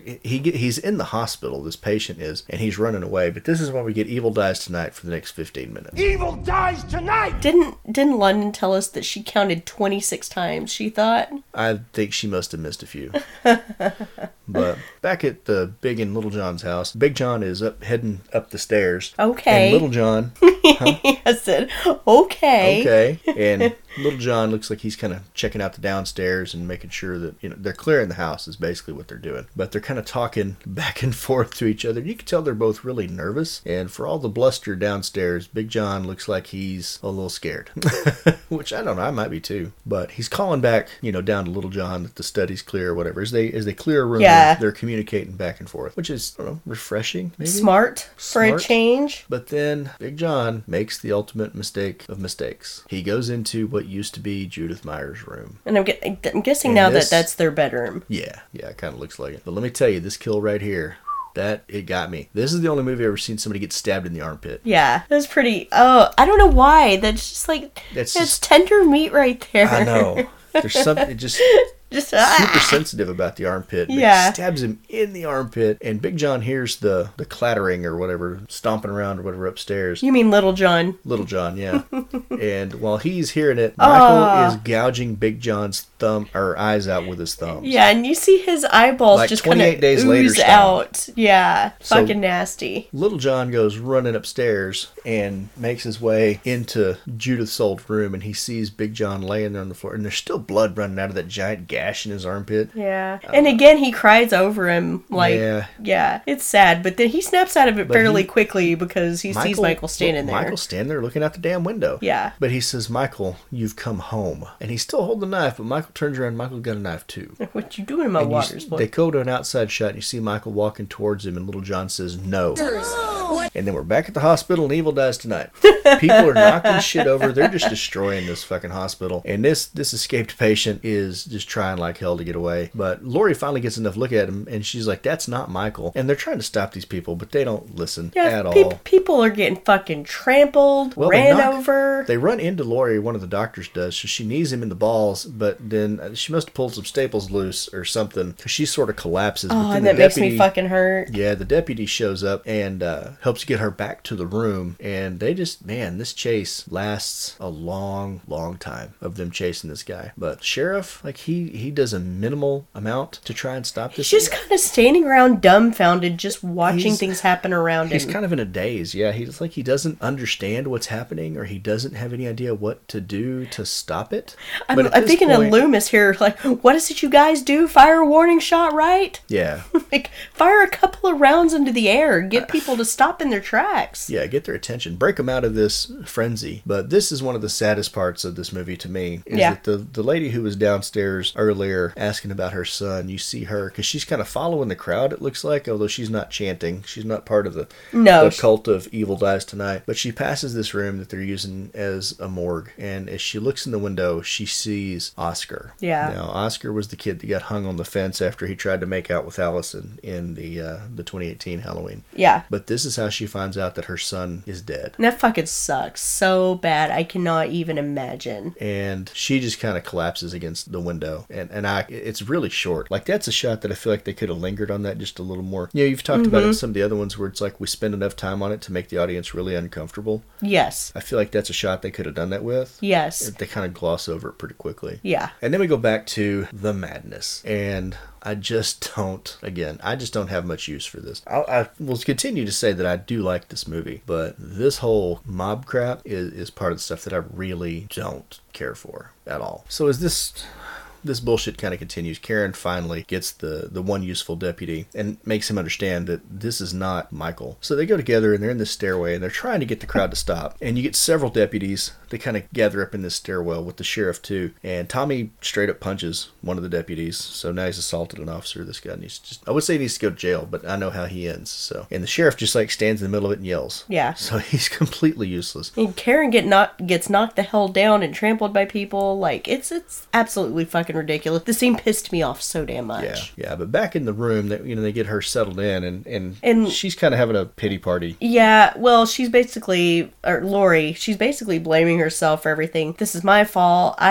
Because the events 40 years ago, I brought him here. It's all my fault. And then Hawkins basically is like, no, like, I could have made this all go away, but because of something I did 40 years ago where I fucked up, this is on me. And so basically he recalls the night where his partner or superior got killed, Pete, where Pete got killed, that he had shot him in the neck. And then Loomis, of course, they get Michael out front in front of the Strode house, and they hit him a few times, knock him down, and Loomis decides that he's going to use this opportunity to just fucking kill him already. But before that can happen, Hawkins decides that he's going to intervene and keep him from shooting Michael, because he has this reasoning in his head that he can be saved. And well, he took a life. He was trying to save a life. Exactly. And he was like, this is somebody's son, which we don't know where the parents are at this point. He was just trying to soothe his own guilt for accidentally shooting his partner. I think so. But yeah, they're basically just going back and forth talking about what they've done to these people, and I don't know. It's that whole, it just harkens back to that whole, it needs to die, because what she even says, every time someone's afraid, the boogeyman wins, basically. And then he reaffirms it needs to die, and she says, and I'm the one that needs to kill it, and which is exactly what Hawkins said at the beginning of the movie. It needs to die, and I'm the one who needs to kill it. Yeah. So the chase continues. Evil dies tonight. Yeah, evil dies tonight. But Karen has managed to get ahead of or separate herself from the rest of the crowd, sort of. And she sees the guy through a window, so she goes and she's like, hey, I'm here to help. And she kind of gets him into this hallway, and they lock the doors on either end. And she's explained to him, I know it's not you, and I'm not going to hurt you, blah, blah, blah. But she gets him sort of locked into this corridor, and I guess she thinks he's going to be safe, but he's not. So we see the crowd pounding up the stairs, and Karen has positioned herself on the outside of one of these double doors, presumably to talk them out of whatever it is they're trying to do, to talk them down. And as soon as they come into view, she starts trying to tell them it's not him, it's the wrong guy. They're screaming back, it is him, get him, and they try to break in the doors. So sadly, this guy ends up sort of surrounded with groups of people trying to smash their way through the doors on each end of the corridor. And I think he knows. Like, there's some semblance of recognition there that he can't get away. And he grabs a fire extinguisher. And there was a moment here when I first saw this that I thought he's going to fight back. But that's not what he did with it. He has a little bit of a meltdown, and then he takes his fire extinguisher and breaks a window out. And I don't know, I didn't look to see how high up it was, but it was high enough. He smashes the window out, climbs out onto the ledge, and of course the people standing outside the hospital look up and they see him standing there. People are chanting, evil dies tonight, and he jumps. Yeah, this was, I'm not gonna lie, this was an incredibly hard scene for me to watch. The first time, I didn't process it correctly, I guess, but upon second viewing, I actually cried pretty hard. Like I said, it was really rough. I hate to be a dick, okay? I don't know that it's something that I would say necessarily belongs in a Halloween film. You don't necessarily go into a Michael Myers movie expecting to get commentary. But that's exactly what happened, and yeah, it's a rough scene. I did not handle it very well, but obviously, once the aftermath is once the pandemonium's kind of died down a little bit, these people kind of realize that they've fucked up. Well, finally. They're faced with the consequences of their action. Yeah, but there's a very forced line from Brackett here where he's like, he's turned us into the monsters. Like, yeah, you think? Well, Brackett didn't help try to quell any of that. No. It's just, and it seems out of character for him because his character in 78 was much more subdued and laid back and, let's try to stay calm and let's not do anything rash. He was the one trying to calm Loomis down for all intents and purposes. Right up to the point where his daughter died. Yes, I get that, but... Yeah, and that would be a deal breaker. But back inside... My hat! Our wonderful sheriff is just sitting on the stairs looking at his trampled hat. And that's pretty much his only contribution to this film. But I really hope they do something better with him in the next film. We get some sort of slow shots where we go from one character to another and just kind of focuses on their face and then moves on. But I don't know if it's supposed to show us the impact of what just happened on these individuals, but I don't know. That whole scene was so tedious that I just kind of, I don't want to say I tuned out. I mean, obviously I watched it, but it wasn't great. And then we get another flashback scene of Hawkins trying to explain to his superior what happened. And he says, give me the gun. So they swap guns, I guess, so that they won't know that Hawkins, even though it was an accident, killed his partner. Yeah, I didn't understand the point of this scene. And they make up a story about how Michael ambushed him and he accidentally shot himself. But it was an accident either way. I mean, could he have really gotten in trouble for an accidental shooting? Involuntary manslaughter. Yeah. But back at the hospital, Karen and Lori are arguing again. She's like, it wasn't him. Well, let me find him then. And Hawkins is like, he's not. The doctor took him to your house. It wasn't Michael. It's not about you. And I do appreciate that. This was a point in the movie where I kind of went, what? Yeah. Ooh. And you get the quick flashback of Sartain stabbing Hawkins and dragging Michael off. But he says he's the 6-year-old boy with the strength of a man and the mind of an animal. And I really appreciate that, where he points it out to Lori that it's not about you. You're not the center of this universe. You're certainly not the center of his. Yeah, I didn't know how to take that. And, I mean, she was obviously a good sport about it because we've touched on it before, where, yeah, sure, it's a big deal to have Jamie Lee Curtis back in H2O and 2018, but everybody's there for Michael. That's the draw. That's, and so when he brought up that fact, like, it's not about you, I was like, oh, shit. Yeah. I just wondered if that was a larger message. Maybe. Could have been. I think she needed to hear it, though. But we get kind of a long, slow shot there with Karen, because Hawkins made the comment, that when Michael was standing there staring out the window, was he looking out at Haddonfield, or was he looking at his reflection? Was he looking in? Mm-hmm. I don't know if that's supposed to mean anything or not, other than it's just some guy who's high on painkillers making a hypothesis. It could go either way, really. So Lonnie is still out and about with Cameron and Allison, and he's got a map, and he's like, look, he's going home. He did the same thing last time. He goes out, he kills, he hauls ass back to the house. And he's talking about how he came face to face with the asshole when I was a kid. Dude, you fell down and dropped your candy, and he walked off. That's it. So then he does the epic idiot thing, and he takes these two children, because they are kids, to Michael's house. And that's just, talk about bad parenting. That would be the last fucking thing I would do with our kids. Let's go to the crime scene or go to the home of the person who's slaughtering all these people. Right. No, I'd be getting my children the fuck out of Haddonfield. Yeah. But back at the hospital, Tommy chases Karen down, and he's like, I'm sorry, all right? I'm sorry. And she says, you took my daughter to chase a killer. What the fuck is wrong with you? And he just keeps trying to apologize. And she's like, so what now? You're sorry? It just feels too little, too late at this point for him to be redeemable in any kind of a way. At this point, I'm fucking done with Tommy. Yeah, but yeah, so she calls him on his bullshit. So Tommy tells her, but if I'm going to go down, I'm going to go down swinging. Well, yeah, you are. Good for you. In a sense. And Karen tells him, I need a car. Tommy's like, I have a car. Well, good, Tommy. You're going to do something useful in this movie. But Lonnie and Cameron and Allison finally arrive at Michael's house. And Lonnie decides he's going to go in by himself. I'm going to face him alone. But before he gets out, he realizes what he's done. I just brought my kids to Michael Myers' house. Yeah. This was stupid. Yeah. We agree, Lonnie. You're kind of dumb. And at that point, he can still make the decision to just drive off. Go away right now. He doesn't have to go in there and try to be a fucking hero. All he had to do was drive away. Yeah. That's it. Go to the next town, find a Holiday Inn, come back in the morning. It'll all be over. Exactly. I don't understand what's so hard about this shit. But he's like, if you see anything suspicious, honk the horn. He really thinks he's going to take him out all by himself? Who knows? But I think he's been drinking... A whole fucking firefighting team could take him out. I think he's been drinking whiskey out of that coffee mug the whole night that he's been driving around, so you never know. And I'm not saying that the guy did a bad job acting-wise. Oh, no. From a character standpoint... Robert Longstreet was great. He did a good job in this film. Yeah, he did a good job.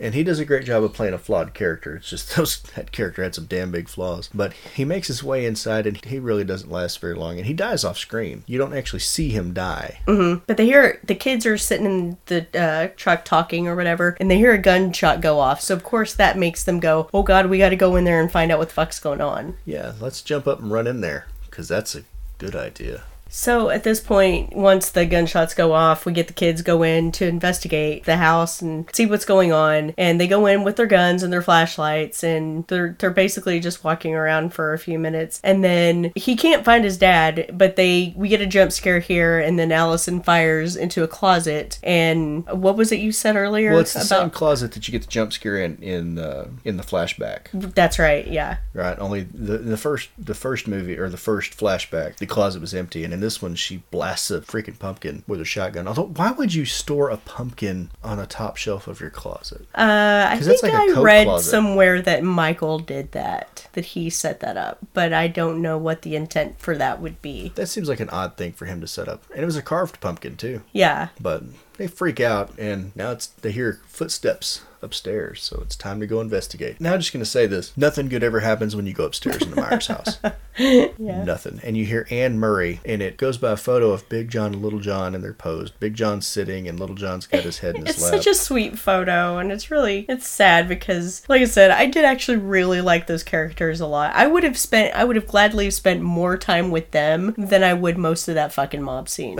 Right? Like, just their banter back and forth, and, I could have just watched Big John getting high and listening to weird-ass music. Right? But Michael, he has a sixth sense of humor for somebody who feels nothing, because he has set Big John and Little John up in the same pose that was in the photograph. And Allison goes over there to check on him, and they're obviously dead. Yeah, and I don't understand that part, because she has a shotgun, but she decides to pull the knife out of Little John too. Yeah. Like, you need a shotgun and a butcher knife. Well, to be fair, she does end up using both of them. So, I would think for somebody like Michael Myers, the more weapons, the better. I agree. I would not have got those licks in, because I would have left the knife. I already got a shotgun. I don't need a knife. Yeah, but eventually the shotgun's going to run out of ammo. Yeah. And you got to have backup. So, makes sense to me. But out in the hallway, Cameron is in his, like, Barney Fife trigger finger. Okay, you know what? Are closing in on the closet because we got more louvered closet doors because they love those. At this point, I am more invested in Cameron's character. And at this point, he's going down the hall trying to look for his dad. And then we see that his outstretched hands holding a gun have blood dripping on him. And he looks up and he sees his dad hanging out of the ceiling, or attic access. And then Michael just flies out there, stabbing him in the gut multiple times. And then Allison goes to find out what the commotion is. She tries to just take a shot at Michael. And he slaps a shotgun out of her hand, at which point she starts stabbing him. She goes like prison shank style on him too. Yeah, but he grabs her by the neck and fucking bashes her head against a banister and sends her rolling down the stairs. And it looks like, does she break her She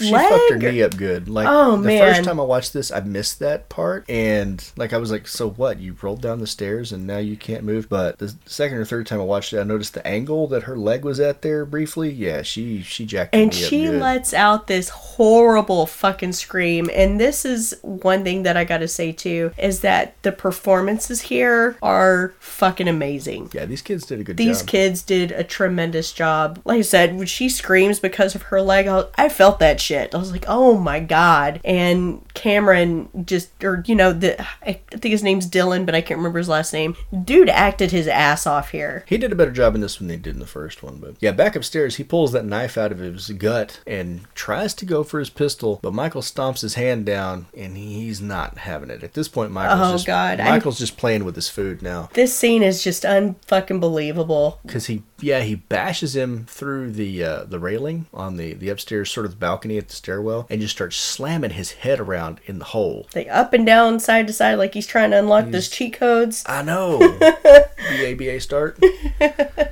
But it looks like he's probably crushed his esophagus. Yeah. Or his trachea, and the kid can't breathe, which I don't know why that didn't just straight kill him, but... And Allison, she tries to distract him here by like, sorry, I automatically thought of Busta Rhymes. Look at me! Come at me! Oh, I thought about Arnold. I'm here! Come get me! But we see that maybe he's distracted long enough to leave Cameron alone, but no. Oh, he's a sadistic Michael. Yes, he is. But if I was Cameron, I would want him to finish me off quickly like that. I wouldn't want to be left choking on my own Think blood. of the pain that he's fucking going through with his neck. God almighty. It was almost a mercy kill. No kidding. But Michael stalks Allison downstairs and she tries to stab him, and he's about to turn the knife on her and stab her, and she's like, do it. Yeah. Do it. She's full on and then badass she looks here. over his shoulder and screams, do it. And there's Karen, and she stabs him with the pitchfork that the dummy on the front porch of the John's house has been And then holding. I don't understand it. She stabs him one time with the pitchfork. And yes, she does stomp her head. Yeah, then she curb stomps him. But I don't understand why she doesn't keep going with the pitchfork and go for right sure. through his fucking head. She should have just kept going, but instead, she pulls the mask off and runs away. But I really feel like she might have had a chance to end it here. And when she took the mask off and I saw James Jude Courtney's bald spot, I was like, damn it, don't show me his face. I don't want to see his face. Yeah. But yeah, she's taunting him with the mask and basically take me. And okay, she's trying to lead him away. Yeah, but this whole part where she's talking about, it's just like your sister. I'm an innocent woman, just like your sister. I could have done without that. It's I mean, she could have just said, come get your mask. We know what happened to Judith. You don't have to remind us. But yeah, they keep cutting away to long shots where his face is not really in focus. But at the same time, I don't want to see his face. Don't humanize him for me. That doesn't do anything for me. No. He just needs to be the shape. Yes. But she runs away and Allison's screaming, Mom, but it doesn't matter because Michael's coming for you now. Yeah, and actually that part where Allison, she's kind of slinking back and she's just crying, Mama, Mama. I like that part. It actually kind of broke my heart a little bit. Yeah, but Karen's no dummy. She would have made a good final girl, probably. Yeah, well, she's smart. She fights. She set him up basically the same way that she did in 2018's Halloween, where she was standing there pointing the shotgun at him and she's crying, I can't do it. And as soon as he gets right in front of her, she's like, gotcha, and then blasts his ass. And it's no different here. She pulls the same shit. Yeah, she leaves the mask in the middle of the street, and then you see all these headlights come on, and Tommy's mob has arrived. Evil dies tonight. I think. Evil dies tonight. But they got him surrounded. This part, I remember, like, the first time just being like, oh my god, like, what the fuck is about to happen here? Well, this was a great moment for me and a terrible moment for me at the same time, because yes, he's surrounded, yes, he's in danger, but he reaches down to put the mask on and they fire up the theme song, and I'm like, oh, you guys are fucked now. But not before fucking Brackett having the most forced fucking line in the movie. Oh, yeah. Which is, it's Halloween, everybody's entitled to one good scare. Like, I don't need him to keep recycling that line. But Michael puts his mask on, and I was expecting some epic badassery here, but he really only injures the guy in the tiger pajamas. And there's a lady with a fucking iron in the crowd. I know, yes. I too, once, 20 years ago, tried to use an iron as a weapon. We will not go into that story tonight. But they proceed to, he gets one good lick in with the knife on the guy in the tiger pajamas, and then they proceed to just beat him down. And then Tiger Pajamas shoots him. He's not credited. I don't know what to call him. Tiger Pajamas? I dubbed the Tiger Pajamas. So, and it's, I mean, at this point, they're just kicking the shit out of him. Yeah, they give him a beat down for sure. And I know the guys from Wham were kind of worried about that scene. They were like, oh my god, don't hurt him. Yeah, but Tommy tells Karen, because she kind of steps up and he's like, we got this, go be with your daughter. But who does he think he's talking to? Yeah. Like, this chick's tougher than you ever thought about, guy. Like, yeah. You and your baseball bat need to go home. Yeah, Karen at this point has done more than Tommy's done the whole night. But she sees Michael trying to reach for his butcher knife, and she reaches down and picks it up and just fucking stabs him, like, right in the back. Yeah, and even Tommy has a look of like, like he cringes. Yeah.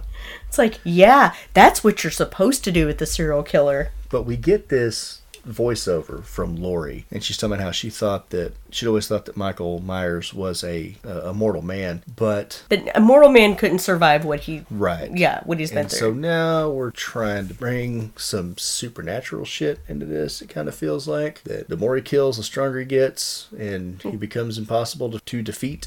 People's fear is powering him, and I don't know, and that's his true curse. I don't know that I like that necessarily. And then the line is repeated by Allison, only this time she's telling her mother, he's still around even if we can't see him. Well, this is true. But Karen's back, and she's kind of there with her daughter. We just get a bunch of flashing back and forth with Lori and Hawkins talking about how you can't defeat it with brute force. And then Brackett is drawing down on him. And all of a sudden, Michael comes to life.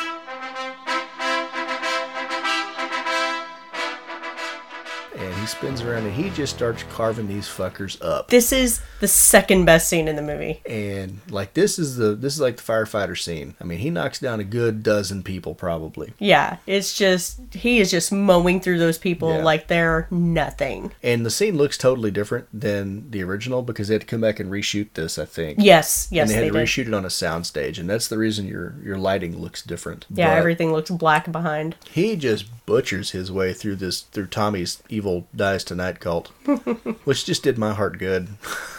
I'm not gonna lie, I was pretty happy to see all those guys go. And meanwhile, Karen's standing in front of the Myers house, and she looks up through Judith's window, and she sees little Michael, much like the way Jamie Lloyd saw the vision of little Michael in part 4. So I thought that was very interesting that it was the daughters in both movies that would see that incarnation of him. Yep, and back out in the street, Tommy goes for the final strike with old Huckleberry, and Mike don't even give a shit. He just straight up stabs him in the heart. And that is the most terrifying face to look into, to be the last thing you see before you die. Yeah, and you get kind of a stare down, but you can tell Tommy's terrified. I think it took all of that for him to realize that he fucked up. Fucked up, A.A. Ron. And then you zoom in on Tommy's face, and Michael's got the baseball bat in his hand, and splatter. Oh, man. He turned his head to jelly. He swung for the fences on that one. But back at the Myers house, Karen is just looking up. Like, she seems to be fascinated by the top floor, and she sees Lonnie's body folded up in there, but now there's blood on the stairs. So we don't know what the timeline looks like here between Michael killing all those people in the street and what's happening right now, but there's a trail of blood going up there. And she goes into Judith's room and stares out the window. And we get some more Lori voicing over. Yeah, but honestly, a lot of the stuff that she's saying here is not super relevant. It's basically just more of the same. Like, basically how powerful he is. Yeah, but as Karen is standing there staring out Judith's window, which is basically the mark of death, Michael appears behind behind her, and she turns to protect herself. And it's much like him killing Judith the first time. Well, actually, I was going to say this is a direct homage to Psycho because we get a bunch of quick cuts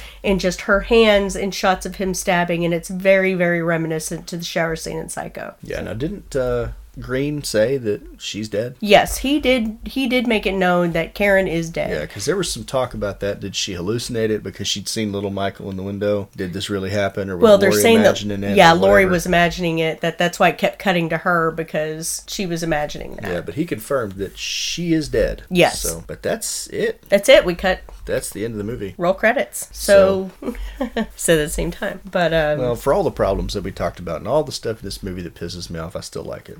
I do. I very much enjoyed this movie. I did have more positives than negatives with it. Michael being probably 80 to 90% of those positives. I think for me, it's some of the, I guess, more of the technical stuff than any of the acting choices where I feel like the lighting was good. Even though I feel like if it had been a little bit darker, I'd have still been okay. Mm-hmm. I think the camera worked, cinematography, and it was really good. Mm-hmm. I really liked Michael. 1978 Michael and this Michael. Yes. They're your Courtney. I think both of those guys did a phenomenal job. And that's been criticized that, it's just a brutal Michael killing people. Yeah, I heard that too. Like, that's not Michael, that's Jason Voorhees. Which I didn't get that. I get. I can understand that argument. Okay, and I even said that in some of the other Halloween movies, but I didn't really get that much of that feel here. Mm-hmm. Because all the rest of the behaviors were still Michael behaviors. It was just the brutality of the kills. But if you think about it, in this one, it's been 40 years since he killed somebody. He's all pent up. Daddy's, let's freak. Yeah. Like he's working through some aggression, and you saw that when he bends that dude over the chopping block and turns him into a pincushion. Yeah. But I think technically the movie was good. Some of the acting from like Lonnie, the girl that plays Allison, even Karen. I think Karen, that actress did a fantastic job. She's really great. There were some that I could do without. I could do without the sheriff. I could do without Hawkins. I could do without Tommy. I could do without Tommy. Did I say that twice? Yes. Okay. I understand that they needed to pad the body count a little bit, and that's really all the doctor and his wife were for. I could have done without both of them. I think the kids that stole the candy from Big and Little John, I think they were great. Mm-hmm. Like, they were great at being little assholes. And then, back to Big John and Little John. I think those guys did a great job. Yeah, they were absolutely fun. I enjoyed those characters and seeing them on screen. They interacted well together. I mean, even though I kept thinking, like, so it's just Big John and Stuart. Me do it. But I think they did a good job. Mm-hmm. As far as the cons go, really, it's that whole, it all centers around Tommy for me. Mm-hmm. Like that's the part that really just irritates me, is his whole storyline. I think he ate way too much screen in this movie. Yes. And I don't know, it's nothing against Anthony Michael Hall. Mm-hmm. He's always going to be the weird science guy for me, because that's the first movie I ever saw him in, and that was 40 years ago. Mm-hmm. But I don't know, I really wish they'd have cast Paul Rudd to come back and play Tommy again, because I feel like he would have brought something different to that role. Mm-hmm. And if nothing else, he would have made it a little more believable. Mm-hmm. And maybe as a more seasoned actor, he could have gone back to the writers with those lines and said, look guys, this sucks, we need to do something about it. But unfortunately, he was busy off filming the new Ghostbusters movie, so. Which we're going to watch. Yeah, I saw the trailer. It's awesome. We're watching it. But I don't know. That's pretty much it for me. The other thing I'm kind of excited about, and it's not about this movie necessarily, is that Halloween Ends is supposed to release on my birthday next year. Yep, and if I'm not working, we're gonna go watch it. I can't wait. I'm so damn excited for it. Just to see where they go with it. And, I mean, there's some wild speculation going out there. Well, according to Green, it's supposed to take place about 4 years after this one. It is supposed to address the COVID bullshit. And he said, or he described it as Halloween Ends, this is, that we're talking about, as a coming-of-age story and a more intimate movie where some of the characters have processed the insanity of the Circus of the Massacre of 2018, and they've also processed the world as it spun pretty wildly in the last 4 years. So, I mean, their movies are going to be a year apart, but it's supposed to be a 4-year difference in movie time. Right, so right. It'll be interesting. Yeah, for sure. I mean, if nothing else, these movies have had a fresh take on this lore, and I mean, that's what we want, right? We don't want to see the same shit rehashed over and over and over and over. Now, that being said, choices were made that I didn't necessarily agree with, but... So there's 12 Halloween movies now? Yeah. Not every Halloween movie is going to fit every person. Right. Like, I really like the first one. I'm okay with the second one. I like these two. I'm not a fan of the Thorn trilogy. Right. There's people out there that like the Thorn trilogy, and that's fantastic. But personally, I like this one. How about you? What are your likes and dislikes? Well, much of my likes are the same as yours. So to piggyback off of you, Michael's fantastic. That's the best part of the film. The brutal massacre of the firemen and then of the mob at the end of the movie, those were two highlights of the film for me. I like the more quiet, stalky Michael of 78, but I do fucking love me some brutal Michael. I still feel like you get a little bit of the quiet, stalky Michael. You do. But I little bit. I do love a brutal Michael. It's like taking Nick Castles and Rob Zombies and making a child between the two of those where there's this perfect harmony. You know what I mean? And the actors portraying Michael did just a tremendous job. And from what I understand, Nick Castle did have a scene in The Mask, but it was cut, unfortunately. But I think it is supposed to show up in the Blu-ray that's supposed to have the alternate ending and all that stuff after the fact. Yeah, there's supposed to be an extended cut of this movie released at some point. This one did have, I felt like it had less humor than the last one, but what little humor it did have, I did enjoy. It landed with me. I loved Big John, Little John. I liked the bully kids. Well, you said the modern Mulaney's. I did enjoy them very much. Again, cinematography, the score, like everything, I really, really adore the flashback scene. Loomis, all of that, it just hit the vibe so well that it felt like being in that movie all over again. And my cons are really not that much. They're really not.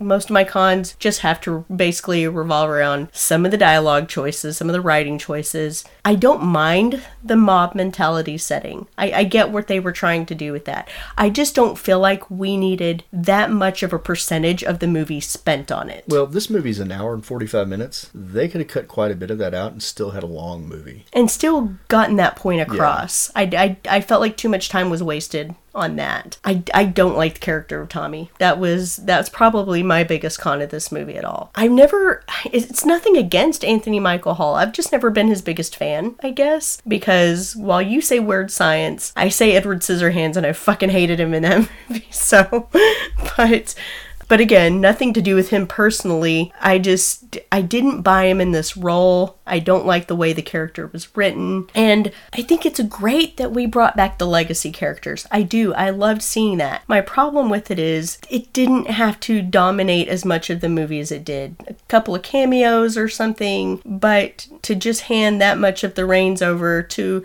some of these people who haven't acted in years, you know. Well, we made a big chunk of this movie. I think they made a whole big piece of this movie about characters that didn't have much happen to them to begin with. Right.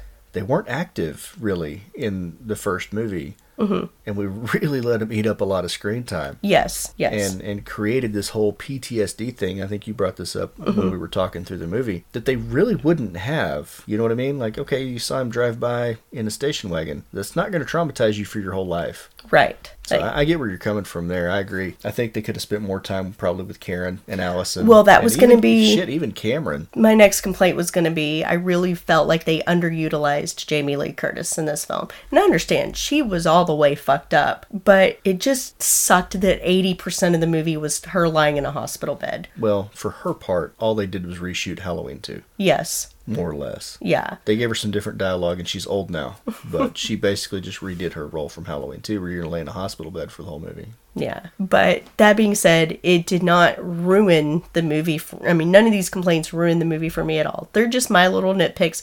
It doesn't take me out of the film. It doesn't make me, like I said earlier, it doesn't make me rage quit the series or whatever. If nothing else, it just makes me that much more hyped for the next one. Like, where do we go from here? Yeah, I really want to see how Halloween ends. See what I did there.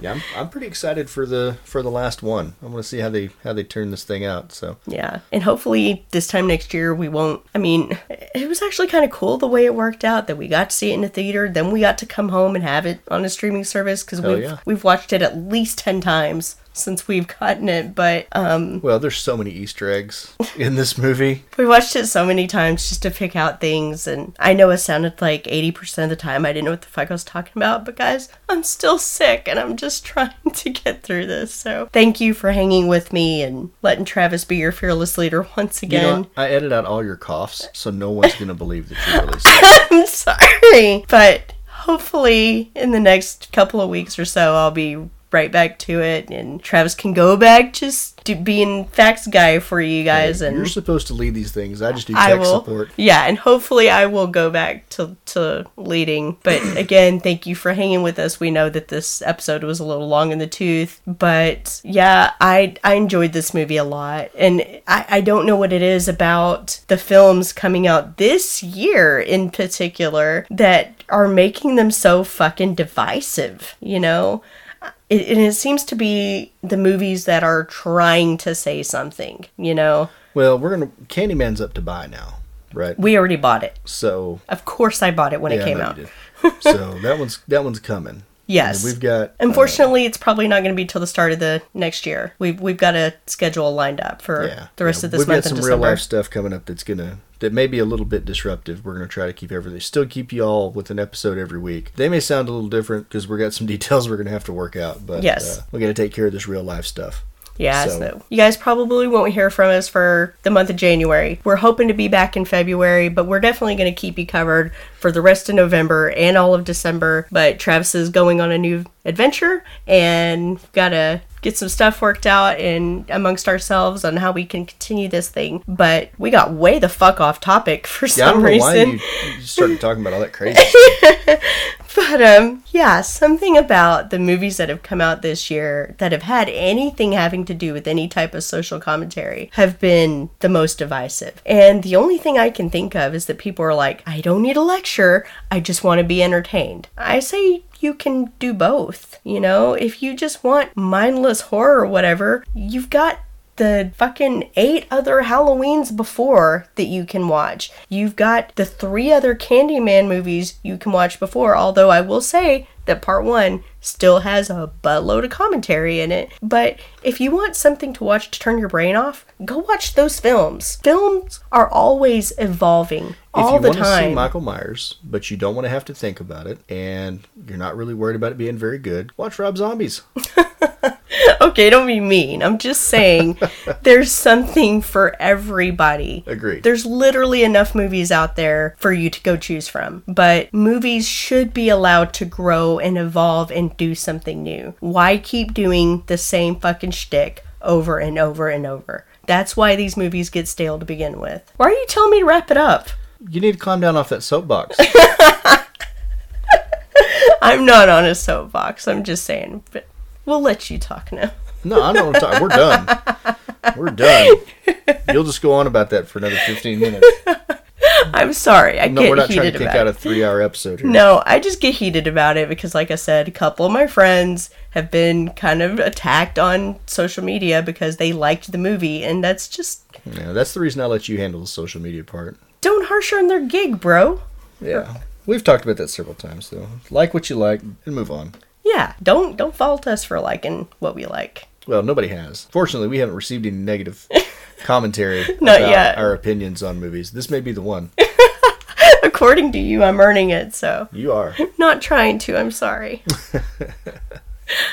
So, anyway, really, I think that is it for us. Yeah. So, Next week, we're going to be doing what? Prom night, I right? think it's prom night. Yeah, this was a request from one of our friends of the show, Karima, and I've never seen prom night. yeah, I know this might be fun I for think you. I said that when we recorded Child's Play. 'Cause Yeah. We've been trying to plan around this for a little while, but Yeah, it'll be an interesting deal for me.